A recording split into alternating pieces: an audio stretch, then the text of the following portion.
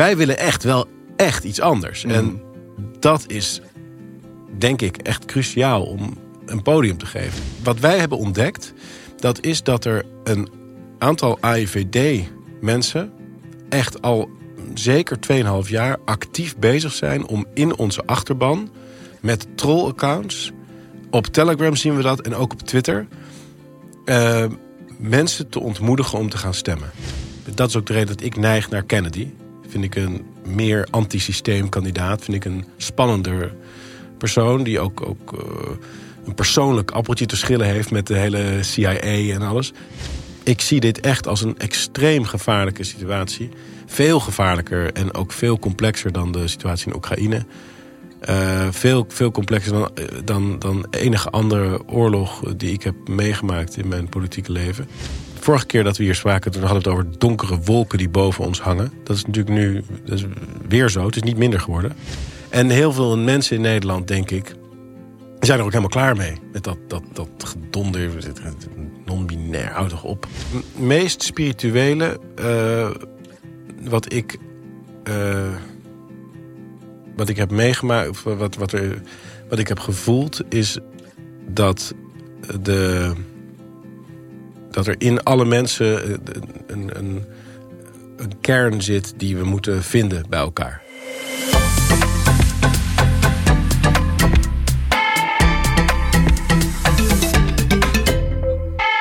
Welkom mooie mensen bij een nieuwe aflevering van de Trueman Show.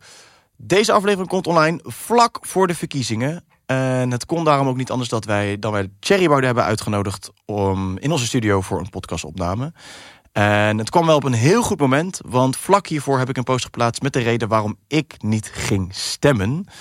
En ik wist dat Thierry een korte tijd later bij mij in de podcast aan zou schuiven. En dat het ook een onderwerp zou worden waar we over zouden spreken. Dus dat is ook gebeurd. Super interessant thema waar ik een heel sterk gevoel bij heb. Waar ik niet altijd even goed onder woorden kan brengen, maar dat wel vaak probeer. En ik vond het heel tof om dit te mogen doen met een politicus als Thierry Baudet in de podcast. Want ik waardeer zijn werk enorm. En dat is ook de reden dat hij vandaag aan is geschoven bij ons. En dat jullie zo meteen naar de podcast gaan kijken. We hebben heel veel verschillende onderwerpen gesproken. Over hoe hij het voor zich ziet. Over wat hij de afgelopen tijd heeft meegemaakt. Over Israël, over Palestina, over stemmen. Nou, een hoop onderwerpen waar heel veel mensen wat van vinden. Dus ik hoop dat jullie ernaar gaan kijken. En dat jullie er iets uit kunnen halen voor jezelf. En dat jullie het een toffe podcast vinden. En als dat zo is, doen jullie natuurlijk een groot plezier de podcast te delen met jullie vrienden op jullie socials. En ook even op abonneer te klikken of op volg te klikken op welk kanaal je dit ook aan het kijken bent. Spotify, YouTube, we zijn er overal. Dus als je daar abonneert, dan helpt het ons en de kijkcijfers. En op www.truemanshow.com kun je een financiële bijdrage doen. Daarmee helpen jullie ons natuurlijk ook enorm. Ik hoop dat jullie er onwijs veel kijkplezier van gaan hebben. Dat jullie er wat gaan vinden. Want dat mag natuurlijk altijd, dat jullie hem delen. En dat jullie gewoon vooral blijven kijken naar de Trueman Show. Veel plezier. Volgens mij 3e keer. De 3e keer? Dat ik bij jou ben. Ik denk de 4e keer. Oké. Ik vind februari dit jaar. Ja. En daarvoor twee keer. Ja, bij mij thuis. Keer. Verdomd. Je hebt gelijk. Ik denk nog lasagne voor jou gemaakt. Je hebt nog lasagne voor mij gemaakt, ja. En er stond een wijntje klaar. Dus ik denk dat je bent officieel nu de meest terugkerende gast in de Trueman Show, man. Oh, dat vind ik wel echt een hele eer. Ik vind het fantastisch wat je doet. Ik heb je ook gevolgd op je reis. Ik heb daar met bewondering en ook wel een beetje jaloezie naar gekeken. Hoe je lekker aan het sporten was. En ook wel lekker in de zon zat, terwijl wij hier in de regen zaten natuurlijk. Maar gaaf, man. Ja, ik kan niet anders zeggen dan dat het heel lekker was om er even tussenuit te gaan. Ben jij er eigenlijk in die afgelopen jaren, bedenk ik me nu, want het is zo, ik bedoel, hoe lang zit jij nu in de politiek? In de rollercoaster van Den Haag? 6 jaar, bijna 7 jaar. 7 jaar al? 6 jaar en 3/4, ja. Heb je ergens een keer de tijd gevonden om zoiets te doen als wat ik nu laatst heb gedaan? Nou, niet zoiets alleen. Ik heb wel met Davide, toen we net samen waren in 2018 en 2019... tijd gevonden om 6 weken weg te gaan of zo. Dat wel, dat is een lange vakantie. Maar niet echt dat je gaat sporten en helemaal tot jezelf komt. Nee, maar je kon er wel 6 weken eruit, zeg maar. Dat vind ik ook wel best wel... had ik eigenlijk ook niet verwacht. Hebben we een lange reis gemaakt met de auto, een roadtrip, door door Europa en ook door Amerika. En dat was fantastisch.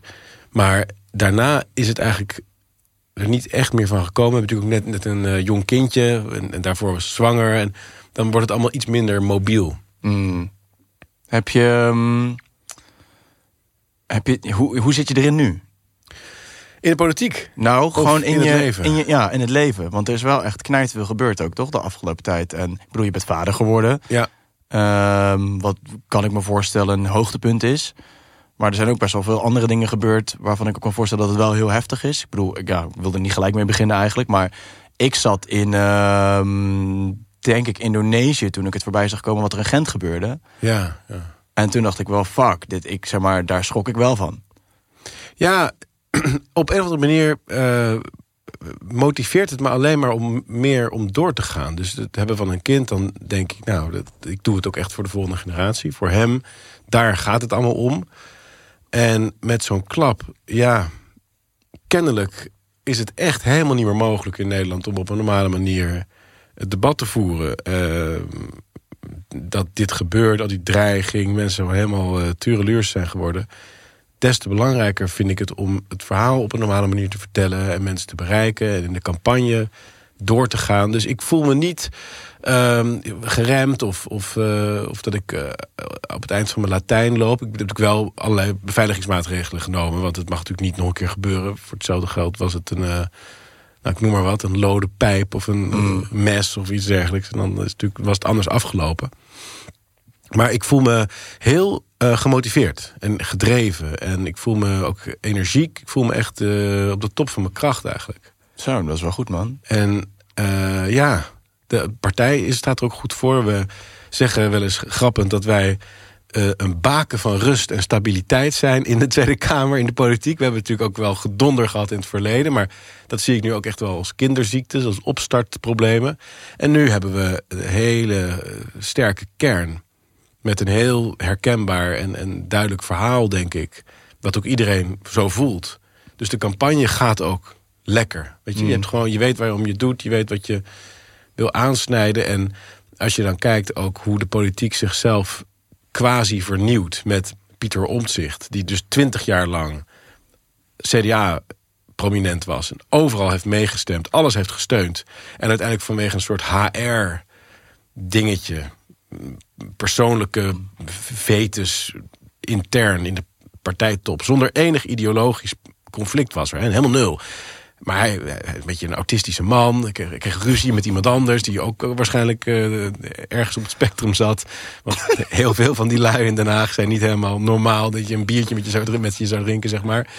Nou, en toen is hij, eruit, een nieuwe partij. En nou is we gaan voor iets nieuws. Niks nieuws aan. Dus omdat dat verhaal ook zo duidelijk is vanuit ons, dat wij willen echt iets anders, gaat het ook lekker. Dus ik verwacht ook dat we vriend en vijand gaan verrassen bij de uitslag. Heb je het idee dat, want wat is natuurlijk een paar jaar geleden dat met Eertmans en zo gebeurt. Denk je dat, zeg maar, dat was tijdens corona, geloof ik, toch? Dat was in november 2020 en dat was inderdaad nog in de mondkapjes lockdown tijd, ja. Denk je dat, sick is dat ook, hè? Zo lang geleden en ook weer zo kort geleden. We doen alsof het heel lang geleden is. Omdat de mensen die ons dit hebben aangedaan gewoon de verantwoordelijkheid willen ontlopen natuurlijk. Ik zag het van de week nog, volgens mij was het vanochtend zelfs nog op je Insta voorbij komen. Dat je, toen dacht ik ook, soms moet ik dan hoor je zoiets en dan moet je weer terugdenken. Je post iets over, je was volgens mij een speech aan het doen in de Tweede Kamer over dat er toen alcohol in de supermarkten na een bepaalde tijd niet meer te kopen. Je mocht geen drank meer kopen. Mocht je na 8 uur of zo mocht je geen drank meer kopen. Ongelooflijk was dat. Toch? Maar als je daar nu op terugdenkt, denk je dit. Ja, maar dat denk je dus iedere keer. Maar dan denk je toch, ja, maar niemand kan toch bedenken dat iets soort van normaals is om te doen of zo, weet je wel? Ja, en kennelijk is het ook heel toch. Er zijn heel veel mensen die hebben dit ingezien en die gaan nooit meer op die gasten stemmen en die zijn er echt klaar mee. Maar er zijn toch ook nog heel veel mensen die vergevingsgezind genoeg zijn of zo, denken van het was ook een beetje de tijdgeest. Dus wij hebben het over, wij noemen hem Lockdown Pieter, omdat Pieter Omtzigt was voor een vaccinatieplicht. No jab, no job was hij voor. no jab, no job. Dus gewoon iedereen zou zo'n baan verliezen als ze zich niet lieten prikken. Lockdowns, hij liep het met zo'n mondkap rond. Dus lockdown Pieter, daar gaan mensen nu op stemmen. Dat is ook een beetje bijna een slapstick, weet je wel? Bijna een soort absurdistisch toneelstuk. Lockdown Pieter. Lockdown Pieter. Ook echt mooi, ja. Maar heb je het idee dat mensen die Forum-fan zijn neigen om naar iemand als Omtzigt te gaan? Een deel, ja, nou, niet Forum-fan. De mensen die Forum-fan zijn, die gaan op Forum stemmen, neem ik aan. Maar er is een behoorlijk deel van de Nederlanders, blijkt uit alle onderzoeken, die zijn fundamenteel ontevreden over het beleid van Rutte van de afgelopen jaren. En die hebben behoefte aan vernieuwing in de politiek. Nou ja. En dat is een groep van misschien 20 zetels of zo. En het verbaast mij heel erg dat die mensen geneigd zijn om op Omtzigt te gaan stemmen. Mm-hmm. Of op Timmermans ook. Timmermans? Weet je, is een nieuw gezicht. Dat wordt gewoon niet meer kartel dan dat. Nee. En dat verbaast me ook. Dat is gewoon een hele knappe manier hoe het kartel zichzelf in stand houdt. Dus het CDA was bezig om te gronden te gaan. En wat doen ze dan? Ze richten gewoon 2 nieuwe CDA's op met een andere combinatie van 3 letters. Niet CDA, maar BBB of NSC. Ja, en dat is dan gewoon ideeën hetzelfde. Mensen grotendeels hetzelfde. Achter de BBB zitten allemaal oud-CDA'ers. Pieter Omtzigt natuurlijk ook, allemaal CDA en VVD. Maar er is gewoon niks nieuws. En veel Nederlanders die denken dan van ja, oké, nu gaat er iets veranderen. Maar dat gaat op die manier nooit gebeuren. Nee. Dus ja, ik snap ook wel, ik ga een beetje ruzie met je maken, maar ik vind jou veel te aardig, dus dat lukt me helemaal niet. Maar je had gezegd van niet stemmen. Dus we hebben best wel een deel van de mensen die willen ook verandering en die gaan dan niet stemmen. Want ze zeggen, ja, dan stem ik weer op een van die Pipo's de clown daar en dan krijg ik toch weer hetzelfde. En dat klopt als het gaat over Omtzigt, Timmermans, Dylan. Dat maakt allemaal geen bal uit. Als iedereen op Timmermans stemmen, je krijgt precies hetzelfde beleid als wanneer iedereen op Omtzigt zou stemmen. Het maakt echt geen bal uit. Die mensen zijn allemaal hetzelfde. Maar wij willen echt iets anders. En dat is, denk ik, echt cruciaal om een podium te geven. Dus ik ga toch proberen om jou, misschien met lichte fysieke dwang, richting de stembus te krijgen, Jorn. Ik ben echt zo blij dat ik de afgelopen 6 weken gewoon op trainingskamp ben geweest. Ja, maar ik heb met Andy van der Meijden gebokst. Shit, dat is maar wel een leverstoot van je welste. Ik wou zeggen, volgens mij ben jij er slechter uitgekomen dan hij. Spierpijn vandaag, niet normaal. Ja, maar het is goed dat je die er gelijk even ingooit. Want dan hebben we die ook maar gewoon gelijk gehad. Ja. Want ik heb inderdaad ik moest ook wel lachen om de timing, dat we dan gisteren precies die video posten. Ik had het in een podcast, voor de mensen die dat niet hebben gezien, ik had in de podcast met Flavio en Sander Compagner, hadden we het over de weg vooruit en vernieuwing en hoe dat dan tot stand zou moeten komen. En voor mij vind ik het altijd heel moeilijk om uit te leggen. Wij hebben het in de podcast er ook al een keer samen over gehad. En volgens mij zijn we het er ergens allebei wel over eens. Volgens mij was dat toen redelijk de conclusie dat zeg maar de echte verandering zou niet uit de politiek moeten komen, de echte verandering moet bottom-up vanaf de mensen komen. En volgens mij staan jullie daar ook voor, dat met de app en alles wat jullie doen, het naar het publiek brengen. Nou, volgens mij staan jullie daarvoor, daar sta ik ook voor. En wat ik zei in die podcast, ik probeerde het sowieso heel erg uit te leggen. Ik vind sowieso voor mij, wat is een heel erg een gevoelsding die ik heel slecht echt onder woorden kan brengen, omdat het zo'n op de diepe gevoelslaag zit. Maar ik geloof gewoon heel sterk dat als we een keer een heel ander, compleet nieuw systeem hebben, wat niet iedere keer naar de zoveel cycli in elkaar dondert, zeg maar, of weet je wel, wat steeds uiteindelijk allemaal erger wordt, denk ik dat we als mens zijn het echt moeten veranderen. En ik denk niet dat we daar nu zijn op dat level. Omdat wat je net zegt, ik denk, dus heel veel mensen zijn het niet eens met de richting zoals het nu gaat. En dan willen ze op iets anders stemmen wat dan weer erop lijkt. Dus we zijn daar nog blijkbaar nog niet. En het statement wat ik gisteren maakte in dat filmpje, wat uit die podcast komt, die volgens mij vorige week of een paar weken geleden is opgenomen. Een paar weken geleden is die opgenomen.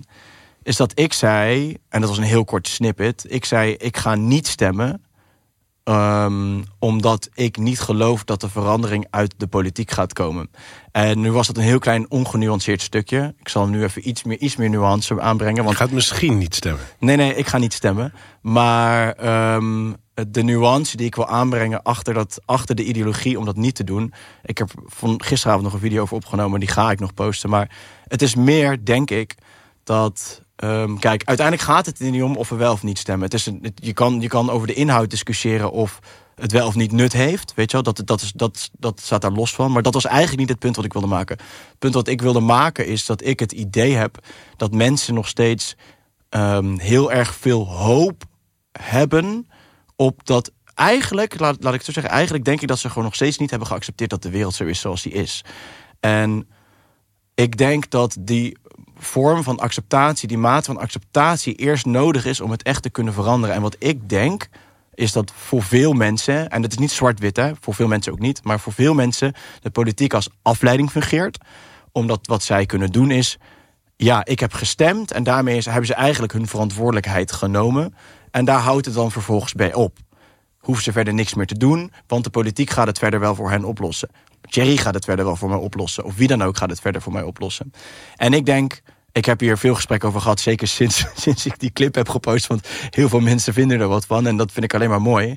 Maar je kan natuurlijk ook en er wat aan doen en wel gaan stemmen. Dat snap ik allemaal. Maar dat is beter. Dat is beter. Ja, ik snap dat jij zegt dat dat beter is. Maar voor mij voelt het ergens gewoon...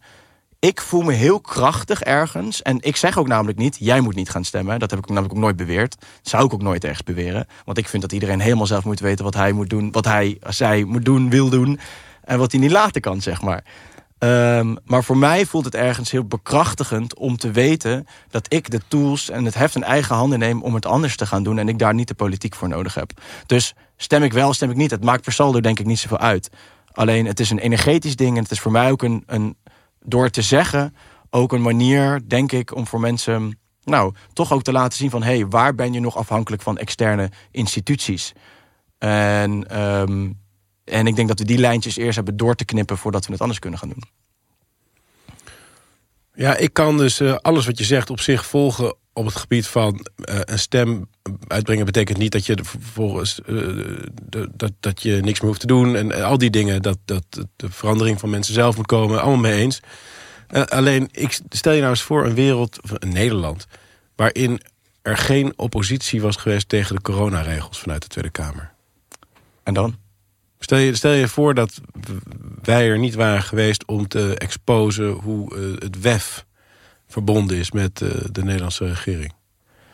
Stel je voor dat er gewoon nergens op nationale podia, in de officiële maatschappelijke kanalen, zeg maar, in de wetgeving, dat soort dingen, dat er dit geluid, wat denk ik heel erg op elkaar lijkt, heel erg dezelfde richting, dat niet gehoord zou worden. Dat zou, denk ik, echt heel veel mensen hoop ontnemen op verandering. En dat de zichtbaarheid van ons in het parlement is echt best wel groot. En dat geeft heel veel mensen ook een weg, een pad. Dit kun je doen. Ja, het gaat voor mij echt twee kanten op. Want dit voel ik ook heel sterk. En het filmpje was ik echt nogmaals, dat is een statement, die heb ik eruit geflapt. En het zit wat mij betreft genuanceerder. Maar zoals zo vaak, dan zou jij ook ervaring moeten hebben met bepaalde clipjes. Nee, precies. Nee. Het zit genuanceerder. Alleen, en ik voel ook heel sterk natuurlijk dat, zeg maar, en daarom zit je hier ook, weet je wel. Je zit hier omdat ik je, los van het feit dat ik je waardeer als mens en als persoon, ook je standpunten en je werk de afgelopen jaren waardeer.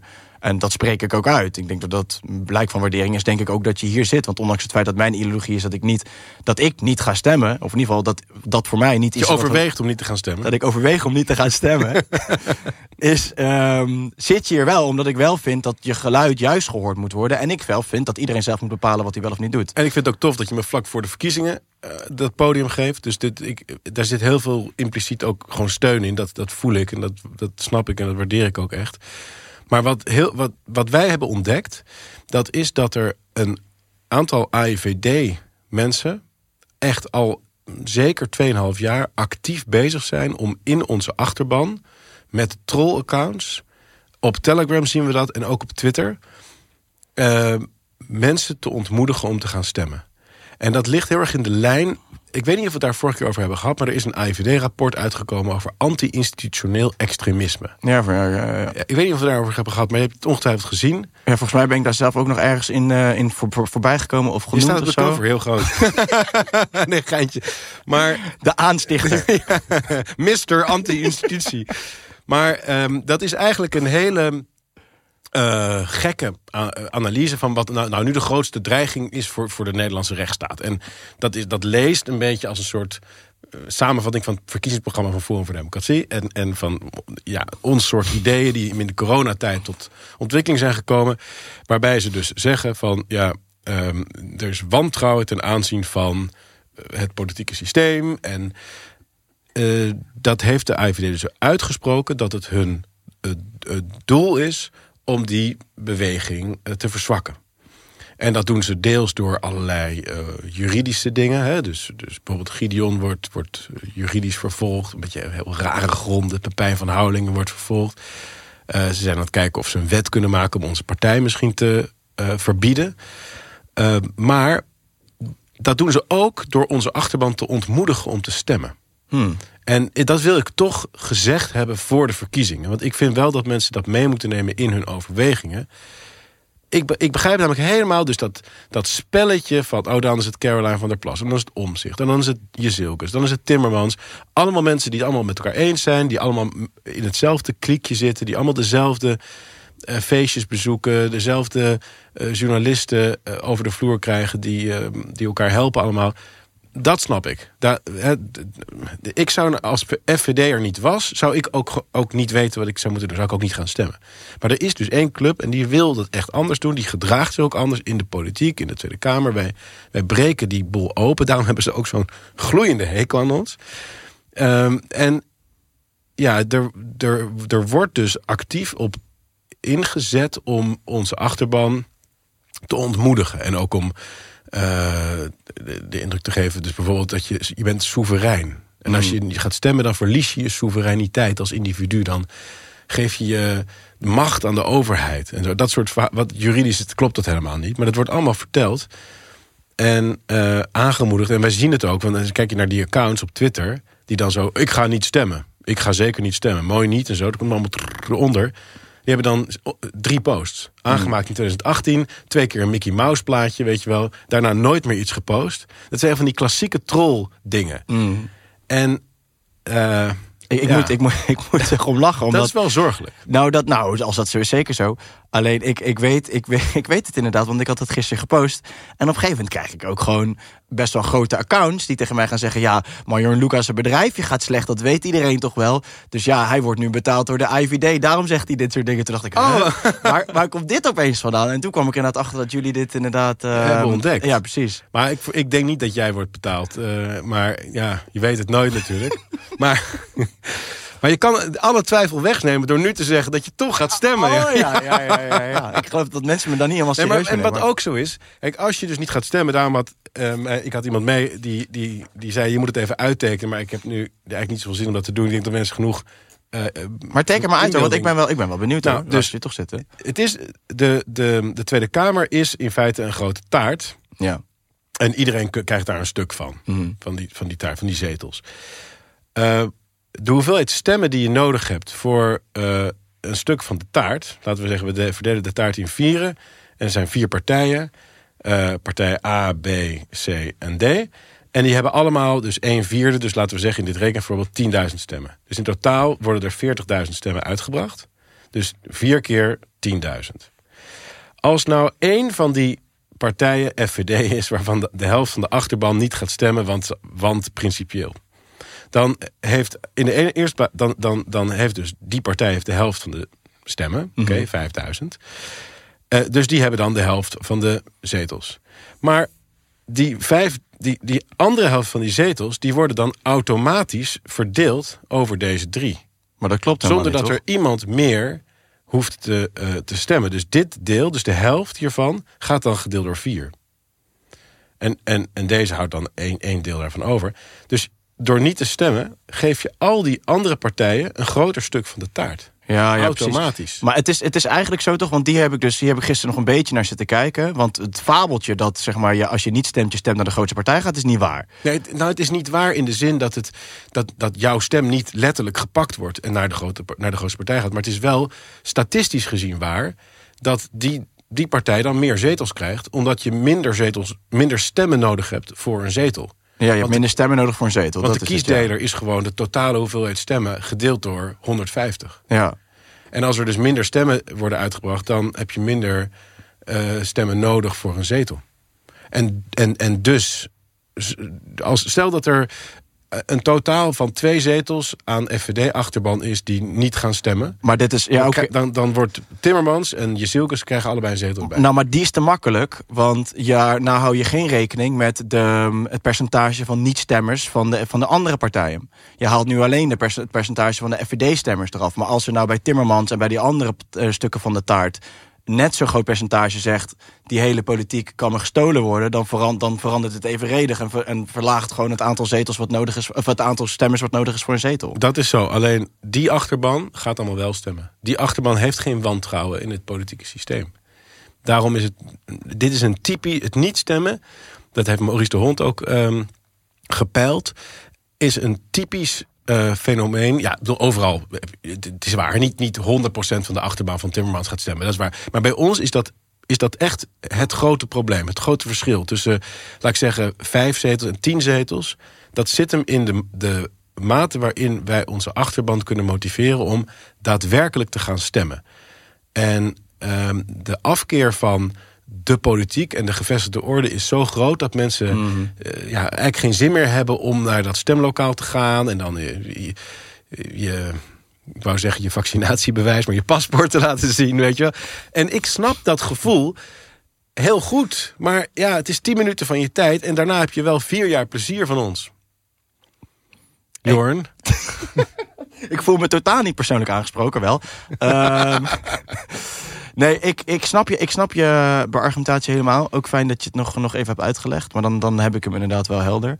Ja, kijk, het is voor mij, dat wilde ik net eigenlijk al zeggen, het is voor mij heel dubbel. Want ik vind, enerzijds zie ik het belang van, in ieder geval op de laag van bewustwording van het werk van wat jullie de afgelopen jaren hebben gedaan. Dat zie ik enorm. Aan de andere kant zie ik ook dat jullie, de politiek, maar ook jullie, zorgen voor, niet bedoeld, maar onbedoeld zorgen toch voor afleiding.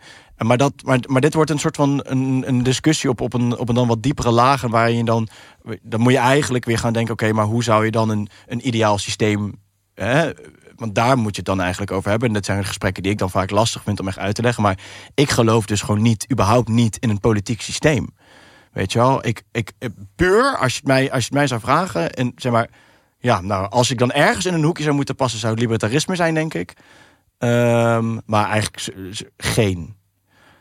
Maar dat kan niet zomaar, weet je wel. Maar dan moet je Je bent non-binair, zeg maar. Ik ben politiek non-binair. Nou, anarchistisch misschien wel. Nee, maar snap je, dus daar komt natuurlijk ook een deel van mijn niet stemmen vandaan. Dus omdat ik echt denk van, als we het echt een keer echt anders willen doen, hebben we de systemen echt achter ons te laten. En ik denk, voor we daarbij uitkomen, ja, daar is zeg maar de niet-stem handig voor. Maar dat kan natuurlijk pas als dan heel veel mensen niet stemmen. Hoeveel mensen moeten er niet stemmen, denk je? Weet ik veel. Ja, ik geen idee.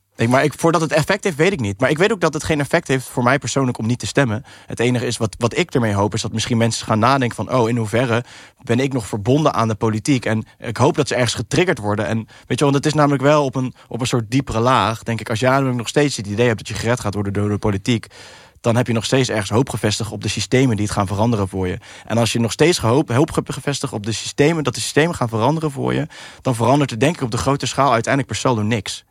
Maar ja, ik ben het daarmee eens. Dus mensen moeten niet al hun vertrouwen in de politiek stellen.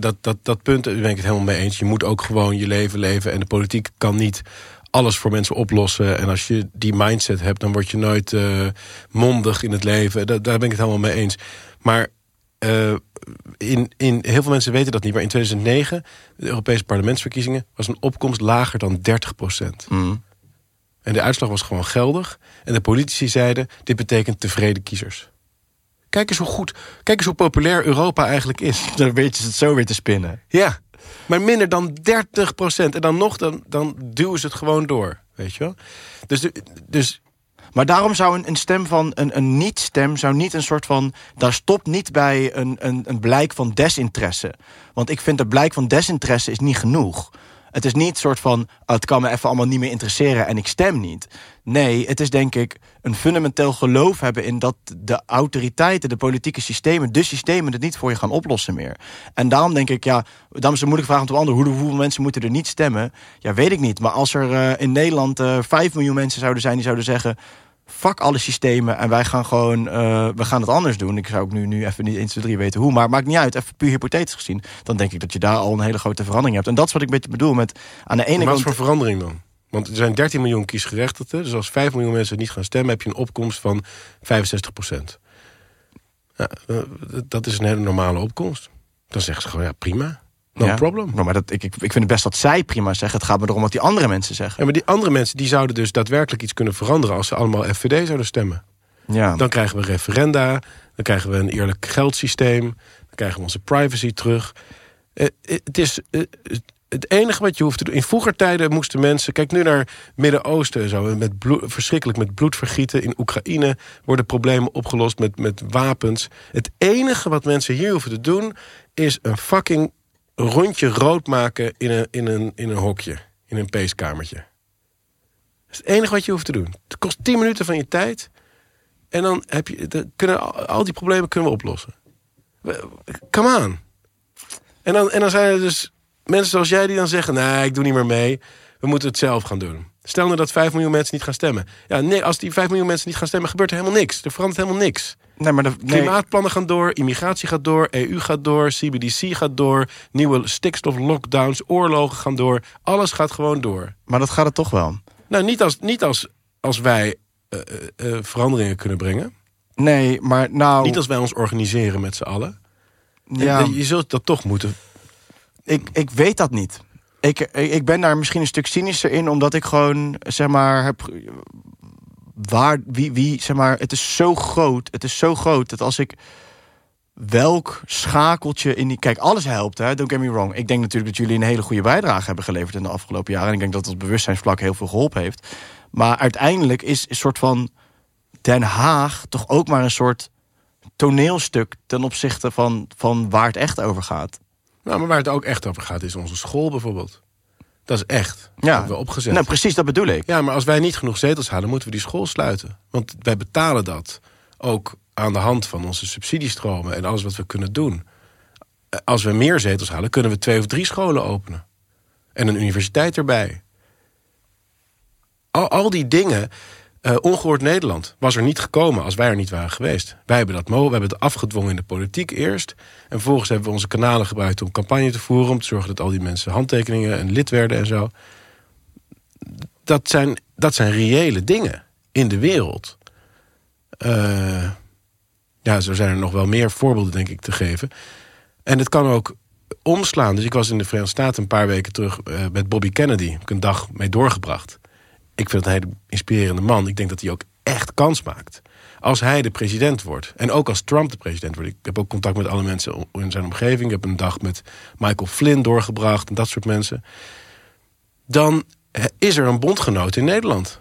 Dan zit straks een vriendje van ons in het Witte Huis, bij wijze van spreken. Ja, dan gaan er wel dingen schuiven. Dus je weet ook niet precies hoe het loopt. Het is natuurlijk met lockdowns en corona was een onverwachte golf de verkeerde kant op. Maar er kunnen ook dingen ontstaan. En dan maar neem Trump nou. Wat heeft hij nou anders gedaan dan zijn politieke tegenstanders? Oké, ik weet wel, hij heeft minder oorlogen en dat klopt allemaal.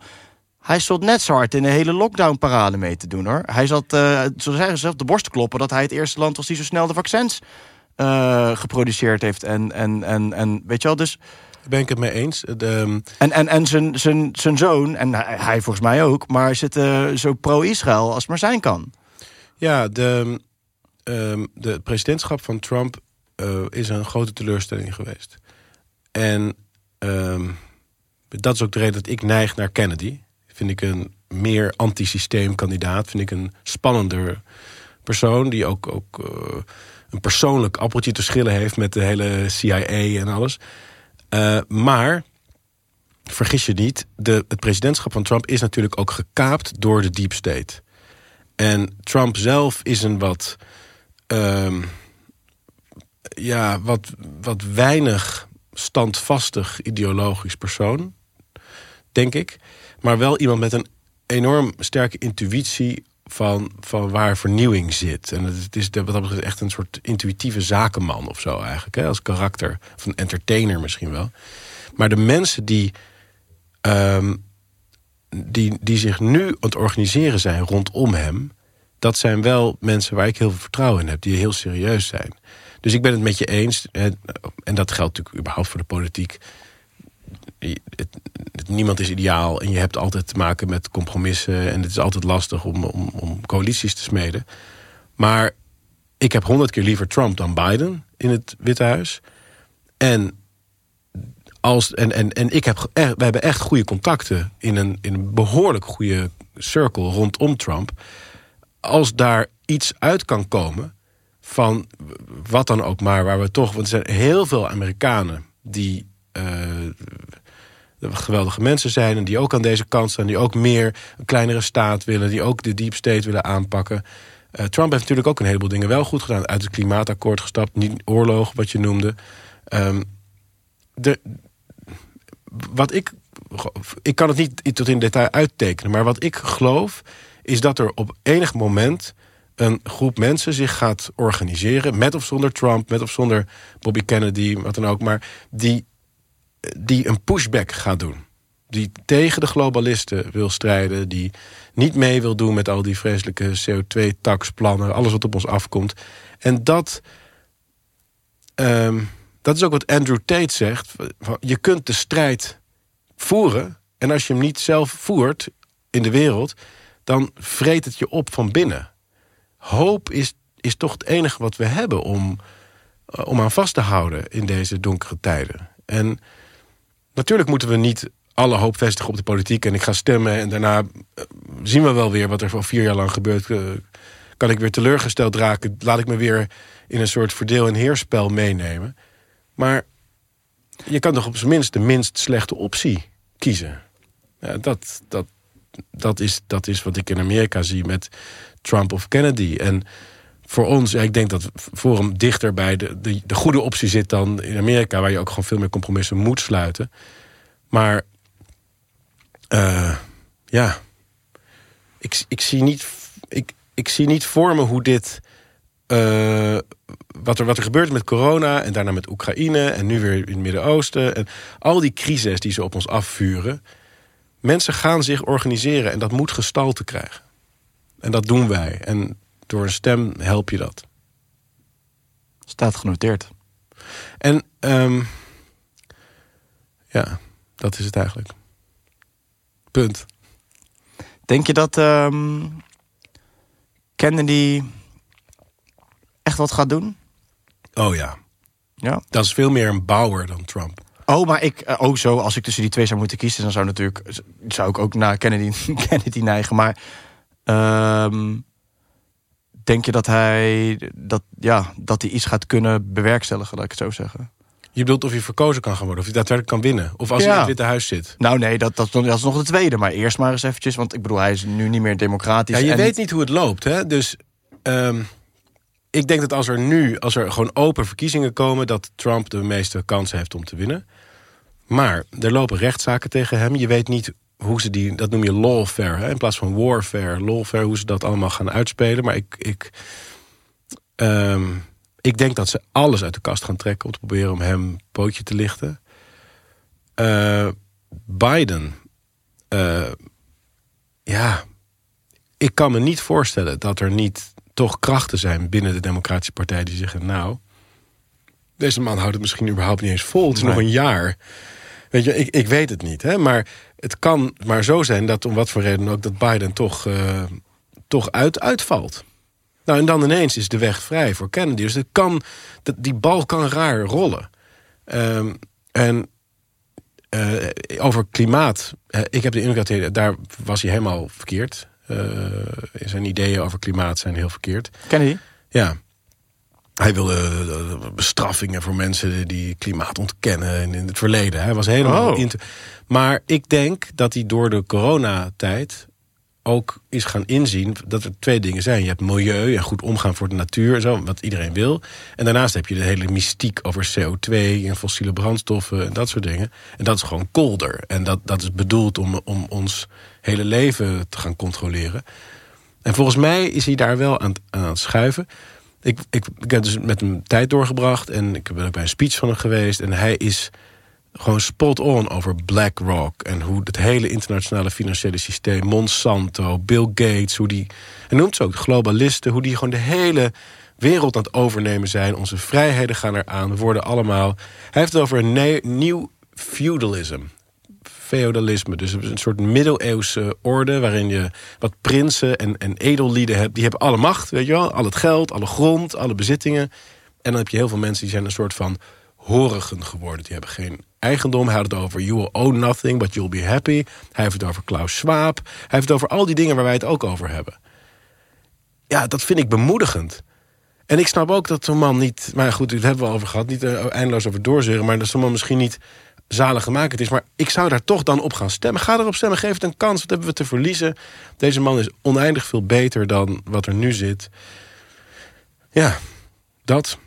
Maar ik maak me daar echt zorgen over, maar ik zal het nu even loslaten, anders wordt het zo'n saaie podcast. Maar 2,5 uur lang alleen maar ga stemmen. Jongens, ga stemmen, 22 november.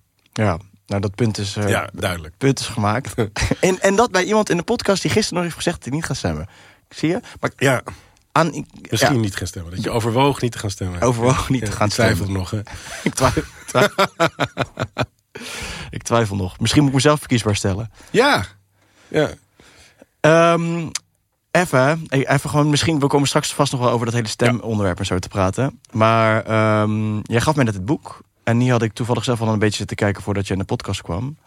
En ik zag jou laatst, was het met Liedewij samen, weet ik niet eens meer, praten over dat de natuur in Nederland, dat het eigenlijk beter gaat dan ooit met de natuur in Nederland.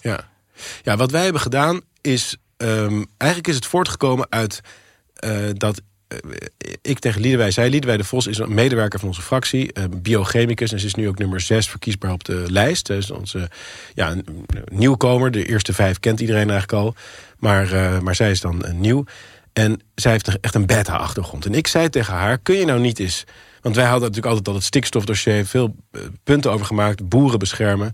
Maar kunnen we dan niet kijken of we dat toch in meer detail kunnen uitwerken? Want we zeggen wel dat het niet slecht is voor de natuur, maar hoe goed kunnen we dat nou eigenlijk onderbouwen? En het gevolg was dat zij kwam met dingen en toen zijn we, weet je wat, we gaan het opschrijven. Dit is zo'n spannend verhaal.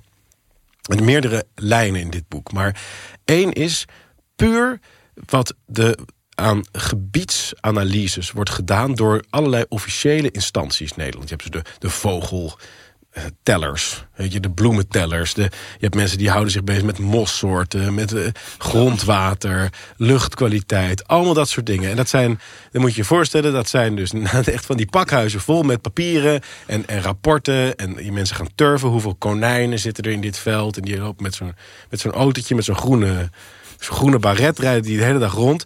En dat zijn boswachters, dat zijn fantastische mensen. En die houden dat allemaal bij. En wat blijkt dan? Het overgrote deel van alle soorten in Nederland is er gewoon in fantastische staat. En de bomen zijn sterker dan ooit. Ook het dode hout dat in bossen te vinden is in betere toestand dan ooit tevoren, waardoor er dus meer insecten zijn. Weet je, dat soort dingen allemaal. Nou, zijn er dan ook problemen? Ja, een aantal. Namelijk door houtkap, grootschalige houtkap, wat allemaal in biomassacentrales en zo gaat, zijn er bepaalde habitats, dus omgevingen, die zijn dan verstoord geraakt. Maar dat heeft dus niks met stikstof te maken, dat heeft gewoon met beleid te maken. 2, windmolens doden 50.000 vogels en tientallen miljoenen insecten per jaar in Nederland. Windmolens zijn gehaktmolens, gewoon vleesmolens. Nou, dat is probleem 2 met de natuur. Probleem 3 is verandering van irrigatie. Dus ofwel er is wat meer droogte ergens, of wat meer nattigheid, omdat er een dijk is geplaatst, of een stuwdam, of van dat soort dingen allemaal, of een waterweg. Dat is een natuurlijk proces, dat is niet per se goed of slecht, dat hoort gewoon bij. Hebben we weer zoveel huizen nodig, moeten we ergens wat doen met het grondwater, dat heeft dan een bepaald effect. Dat zijn gewoon normale processen. En dan zijn er dus in al die gebieden, dus die empirische onderzoeken, zijn er 7 soorten die iets afnemen als gevolg van dat er wat meer stikstof is. Dus alles gaat goed, de bomen zijn vruchtbaarder dan ooit. Iedereen is blij, weet je wel, want die stikstof is gewoon een voedingsstof. 7 soorten. De ene heet de tapuit, het doorgevlinderde groenmos of zo, en nog een paar. De hele, gewoon, en die komen verder nog veelvuldig voor in bepaalde andere plekken in Nederland. Op sommige plekken wordt dat minder.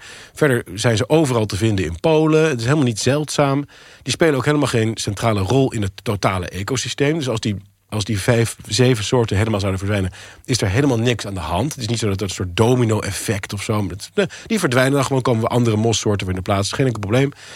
En daarvoor, voor dat beschermen, leggen we ons hele land plat. Schiphol, ASML, Tata Steel, de haven van Rotterdam, de woningbouw. We mogen niet meer 130 rijden op de snelweg. Gewoon alles. Totaal krankzinnig. Totaal belachelijk. En niemand die dus, en dat was eigenlijk een beetje lijntje 2 in dat boek, niemand die dus de modellen die gepresenteerd zijn door wetenschappers, en die wetenschappers hebben wij ook opgezocht, dat waren uitgesproken links-ideologische activisten, gewoon lid bij GroenLinks geweest. Weet je wel, echt mensen die gewoon een politieke agenda, die ook op een gegeven moment in dat interview wat wij met ze hadden, op een gegeven moment zeiden van, ja, maar misschien is het stikstof niet, maar we weten toch allemaal dat de mens moet stoppen met de industrie. Weet je, we moeten gewoon stoppen met vlees eten. Dat weten we allemaal. Laat stikstof dan maar het breekijzer zijn. Weet je, zo. En die zitten dus allemaal die modellen te maken. En de politiek volgt dat blind, zonder daar verder over na te denken, zonder dat kritisch te bekijken. En dat is schokkend. Dat is werkelijk en ook de manier waarop je dus op gereageerd. Want niemand bespreekt dat. Weet je wel, geen recensies, niks. Het is gewoon alsof je Dit boek bedoel je? Ja, het wordt niet nergens besproken. Het is gewoon een serieus, alles met voetnoten. Iedereen kan het checken. Maar dus dat is eigenlijk lijn 1. En daar komt die titel vandaan, niemand in de cockpit. Maar wat we ook bespreken, dat is dat, een vliegtuig heeft dan niemand in de cockpit. Dus in Nederland die mensen echt zo stupide gewoon, niet nadenken. Maar er is misschien wel een soort luchtverkeersleiding. En dat vond ik ook een heel interessant onderwerp. En daar wil ik meer mee doen. Want al die modellen, en in Nederland hebben we dan modellen rondom stikstof, heel duidelijk. Maar ook andere landen, corona was allemaal modellenwerkelijkheid. Het hele klimaatbeleid is gebaseerd op modellen. Ook de immigratie is op een bepaalde manier wordt verdedigd vanuit een modellenwerkelijkheid, waarin ieder mens als een soort getal in een Excel-bestand wordt gezien, in plaats van als iemand die een cultuur met zich meebrengt, en een bepaalde manier van leven, die een familie heeft en zo, waardoor je dus geen zicht had jarenlang op de integratieproblemen en de botsingen van cultuur die dat met zich meebrengt. Dus ze zitten allemaal vast in een soort modellenwerkelijkheid. Maar waar komt dat dan nou eigenlijk vandaan? En ik denk, mijn vermoeden is dat de milieubeweging als zodanig, dat is ook heel interessant, dat beschrijven we ook, die begint met de Club van Rome. Vast hier heel vaak ook ter sprake gekomen. In 1968 komen wat lui bij elkaar en die publiceren uiteindelijk in 1972 een boek, Grenzen aan de groei, waarin ze zeggen van de hele wereld gaat ten onder en de brandstoffen raken op en er is overbevolking. En op initiatief van de Rockefellers, toch? Nou, dat is nog niet zo makkelijk om dat aan te wijzen, waar dat zit. Waar zit volgens jou de Rockefellers in dit? Want ik heb daar wel iets over te zeggen, maar dit is heel interessant. Waarom denk je dat? Ik moet graven, want dit is een tijd geleden. Maar volgens mij, ik weet het niet zeker meer, maar volgens mij is die commissie daarin, want de commissie bestaat uit wetenschappers en weet ik het wat. Dat klopt. En volgens mij is de commissie niet opgericht zelf door John Dee of die andere Rockefeller. Ik weet het niet meer precies hoe het zit.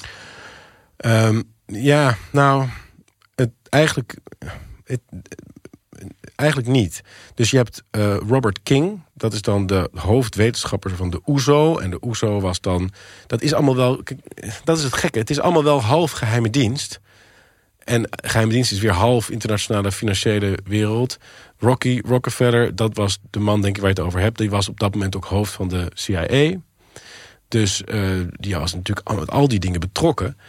Maar het is heel moeilijk om echt fingerprints te vinden. Rolf, kun jij, als je tussendoor tijd hebt, dus eventjes googlen op Club of Rome en Rockefeller. Gewoon eens even kijken wat eruit komt. Ja, er is één website, waarschijnlijk die krijg je dan in de eerste 20 hits van Google, waar dat wordt beweerd. Maar vervolgens ga je die bronnen checken en ik kwam nergens uit. Maar je hebt Alberto Peccei, dat is de oprichter van de Club van Rome in 1968 geweest. Die heeft een speech gehouden in Buenos Aires. En hij was een topman van Fiat geweest en van allerlei Italiaanse industriële bedrijven. Man met een grote snor. En die heeft daar een speech gehouden waarin hij min of meer zei van ja, we moeten duurzaam groeien en niet te explosief. En het was een bijeenkomst met allemaal venture capitalists in Buenos Aires, dus in Argentinië. En de grote, en met ook Noord-Amerikaanse investeerders, maar de grote afwezige daarvan was het Rockefeller Fonds. Van al die, ik heb gekeken, al de banken, Rockefeller zat daar natuurlijk niet bij. Dus, maar die speech, die wordt dan aangehaald. Die wordt dan door de Amerikaanse minister van Buitenlandse Zaken zomaar ineens vertaald in allerlei talen. Komt bij de Verenigde Naties te liggen. Gaat dan via een Russische diplomaat. Komt hij bij Robert King terecht, die in Londen zit. Die ook over dat soort dingen nadenkt. En een jaar later organiseren zij een meeting. Ja, ik denk dat het heel aannemelijk is dat geheime diensten hier achter zaten. En ook hele grote investeerders. Maar ik heb dat niet echt kunnen vinden, waar dat dan zit. Maar aan het eind van het boek beschrijf ik het wel. Wat we weten inmiddels dat moderne kunst is een geheime dienstcreatie geweest. Dat was onderdeel van de culturele Koude Oorlog die de CIA echt organiseerde.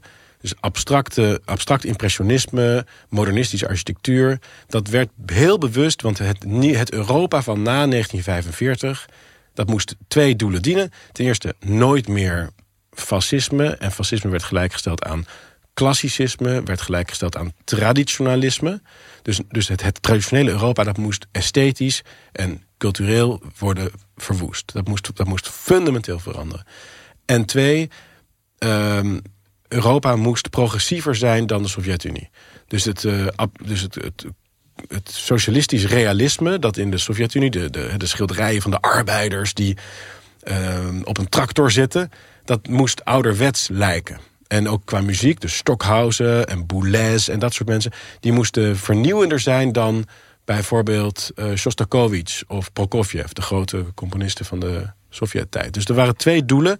En dat is echt heel bewust met een hele dikke boeken over geschreven. Dus al die documenten zijn vrijgegeven ook.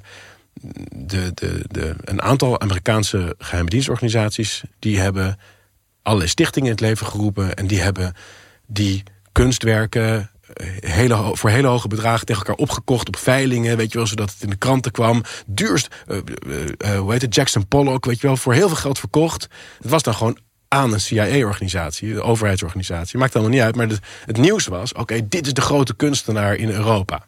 En dat was dus een politiek doel om Europa te denazificeren en om Europa de culturele strijd, om de progressiviteit te laten winnen van de Sovjet-Unie.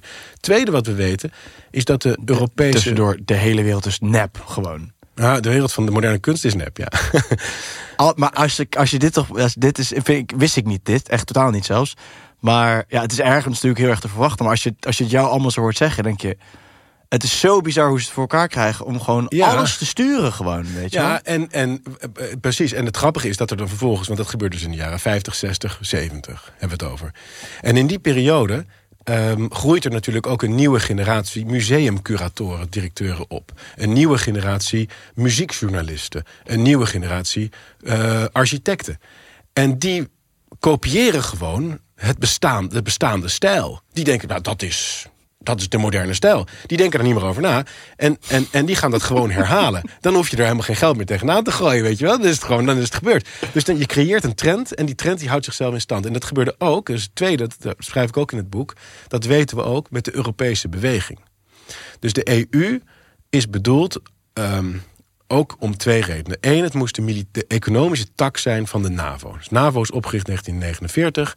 De Europese Unie voorloper in 1957. Waarom? Omdat ze zich realiseerden, we hebben nu wel een NAVO, dus een soort defensiealliantie. Maar als wij geen controle hebben over kolen en staal, dan kunnen wij geen wapens maken, kunnen we nooit een effectieve oorlog voeren. Dus we moeten iets doen om controle te krijgen over de productiemiddelen. Dus hebben ze een systeem opgericht, en dat noemen ze dan vrede en allemaal gelul, of handel, welvaart, helemaal gelul. Dat was één. En doel 2 was opnieuw de denazificatie van Europa, namelijk het stuk maken van de nationale identiteit, de nationale staten. Dus wat gebeurt is, de Amerikaanse geheime diensten hebben allerlei schrijvers, weet je wel, prijzen laten winnen. Pro-EU, pro-Europese bewegingsschrijvers. Politici die ineens een onverwachte succes hadden met hun speeches. En weet je wel, heel Europa keek er naar. Grote interviews, dat soort dingen allemaal. En ook op een gegeven moment, en dat was natuurlijk hetzelfde verhaal, dan na 20 jaar, dan krijg je de generatie. Ik denk niet dat, Laurens Jan Brinkhorst, weet je wel, hebben ze niet hoeven betalen. Die dacht gewoon, dit is kennelijk de beweging die de wereld uitgaat. Ik wil macht, ik sluit me daarbij aan. Dus dan krijg je de opportunisten en dan. Dus, en daar zijn ook hele dikke boeken over geschreven, over hoe de Europese beweging is voortgekomen uit een Amerikaans buitenlands belang. Maar mijn hypothese, maar ik kan dat dus nadrukkelijk, ik heb het gewoon niet onderbouwd gekregen, maar ik noem het, omdat ik het naar aanleiding van dit boek, ik wil het verder gaan onderzoeken, en ook als mensen dit horen en willen daarover praten, hebben informatie, moeten ze mij vooral toesturen, of boeken die ze kennen. Maar ik denk dat de milieubeweging een derde door geheime diensten opgezette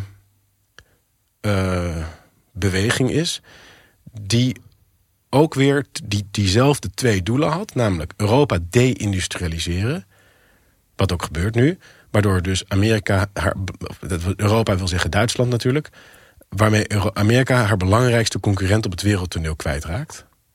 Want er is natuurlijk maar één land dat echt in staat is om de hegemonie van Amerika aan te gaan in de westerse wereld, en dat is China. Duitsland. In de westerse wereld. In de westerse wereld, sorry. Duitsland. Ja. Dus Amerika zal hegemoon zijn over het Westen als Duitsland niet te groot wordt. Dat is duidelijk. Duitsland moet niet connectie hebben met Rusland, vandaar het opblazen van de Nord Stream-pijplijn. En Duitsland moet eronder worden gehouden. Nou, dat kan volgens mij met milieupolicies. Dus dat is doel 1. En doel 2 zou kunnen zijn, het is allemaal hypothese, het is allemaal wat ik denk. Maar dat is opnieuw in die Koude Oorlog om links te paaien met iets wat progressiever is dan de Sovjet-Unie. Want in de Sovjet-Unie was berucht veel vervuiling. Bruinkoolcentrales, noem het allemaal op. En als Europa nou groen zou zijn, dan zou het de communisten de wind uit de zeilen nemen. Dus ik kan dat ook rationeel, kan ik het goed volgen. En dat zou kunnen verklaren waarom in 1972 de openingsspreker van het European Management Forum, eerste bijeenkomst van de voorloper van het World Economic Forum van Klaus Schwab.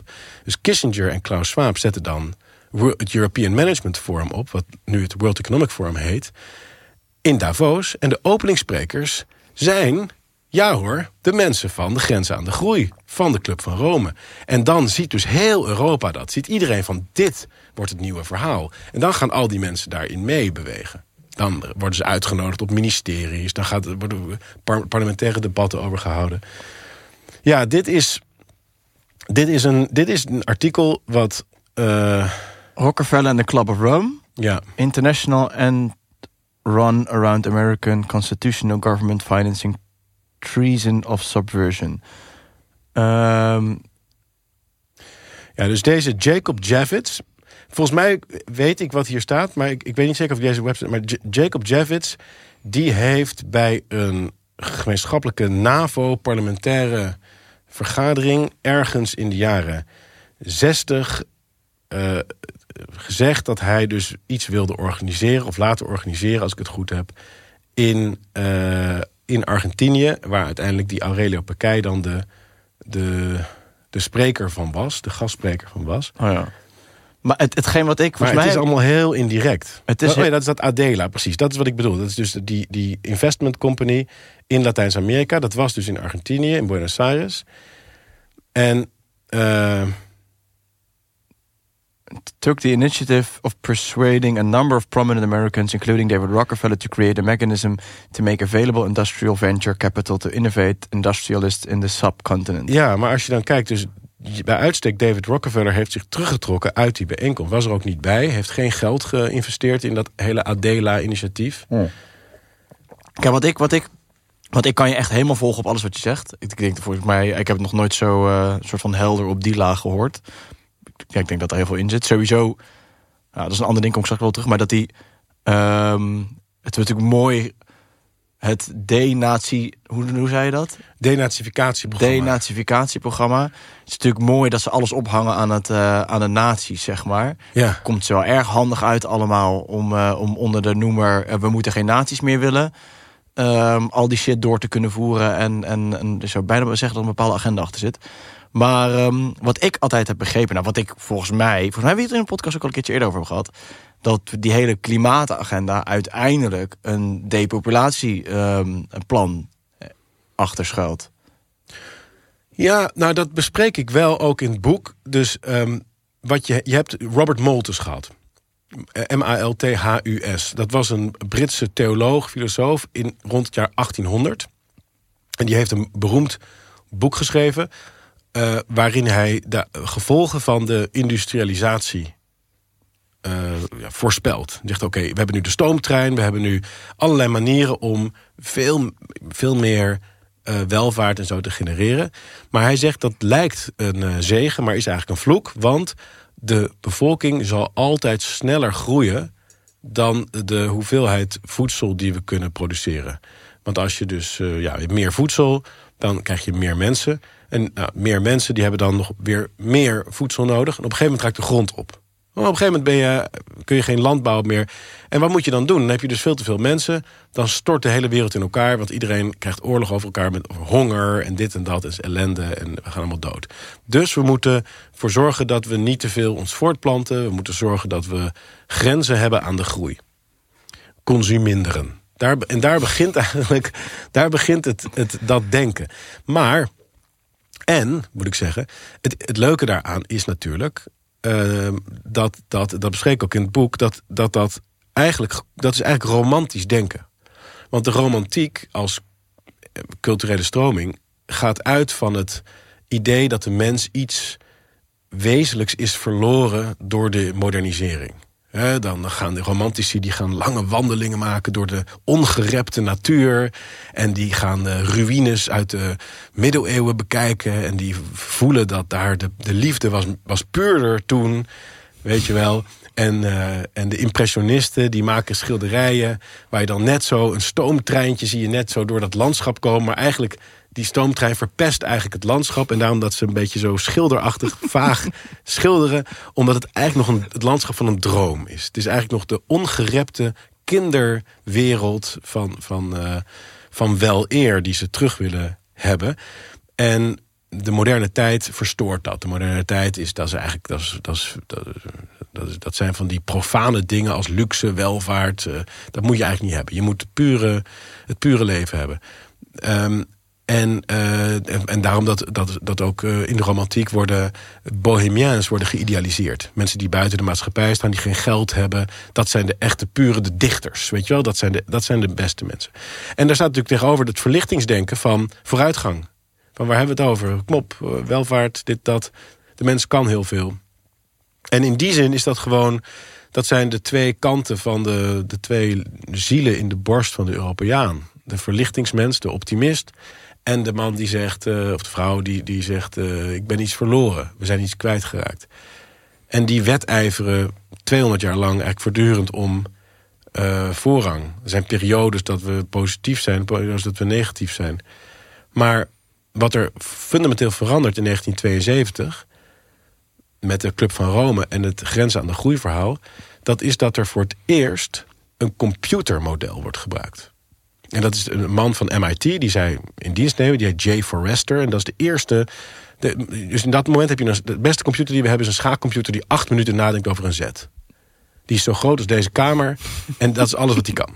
Dus en hij bouwt een computer die een modelberekening maakt van zoveel fossiele brandstoffen hebben we nog. Dit gebeurt er als mensen allemaal, als we 5 miljard mensen op aarde hebben. Zoveel eten, zoveel koeien hebben we dan nodig. Weet je, zoveel dit, zoveel dat.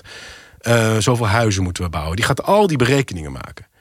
En de wereld van 1972 denkt gewoon, dit is Gods oordeel zelf. Mozes is teruggekeerd om ons opnieuw de stenen tafelen te geven. Dit zijn de wetten waar niemand omheen kan. Dit is een computer. En dat gezag dat mee wordt gegeven aan die modellen, dat is fundamenteel anders dan het soort van romantische intuïtie van 150 jaar daarvoor. En ik ben je vraag niet vergeten hoor, over depopulatie. Ik ben met geduld aan het wachten.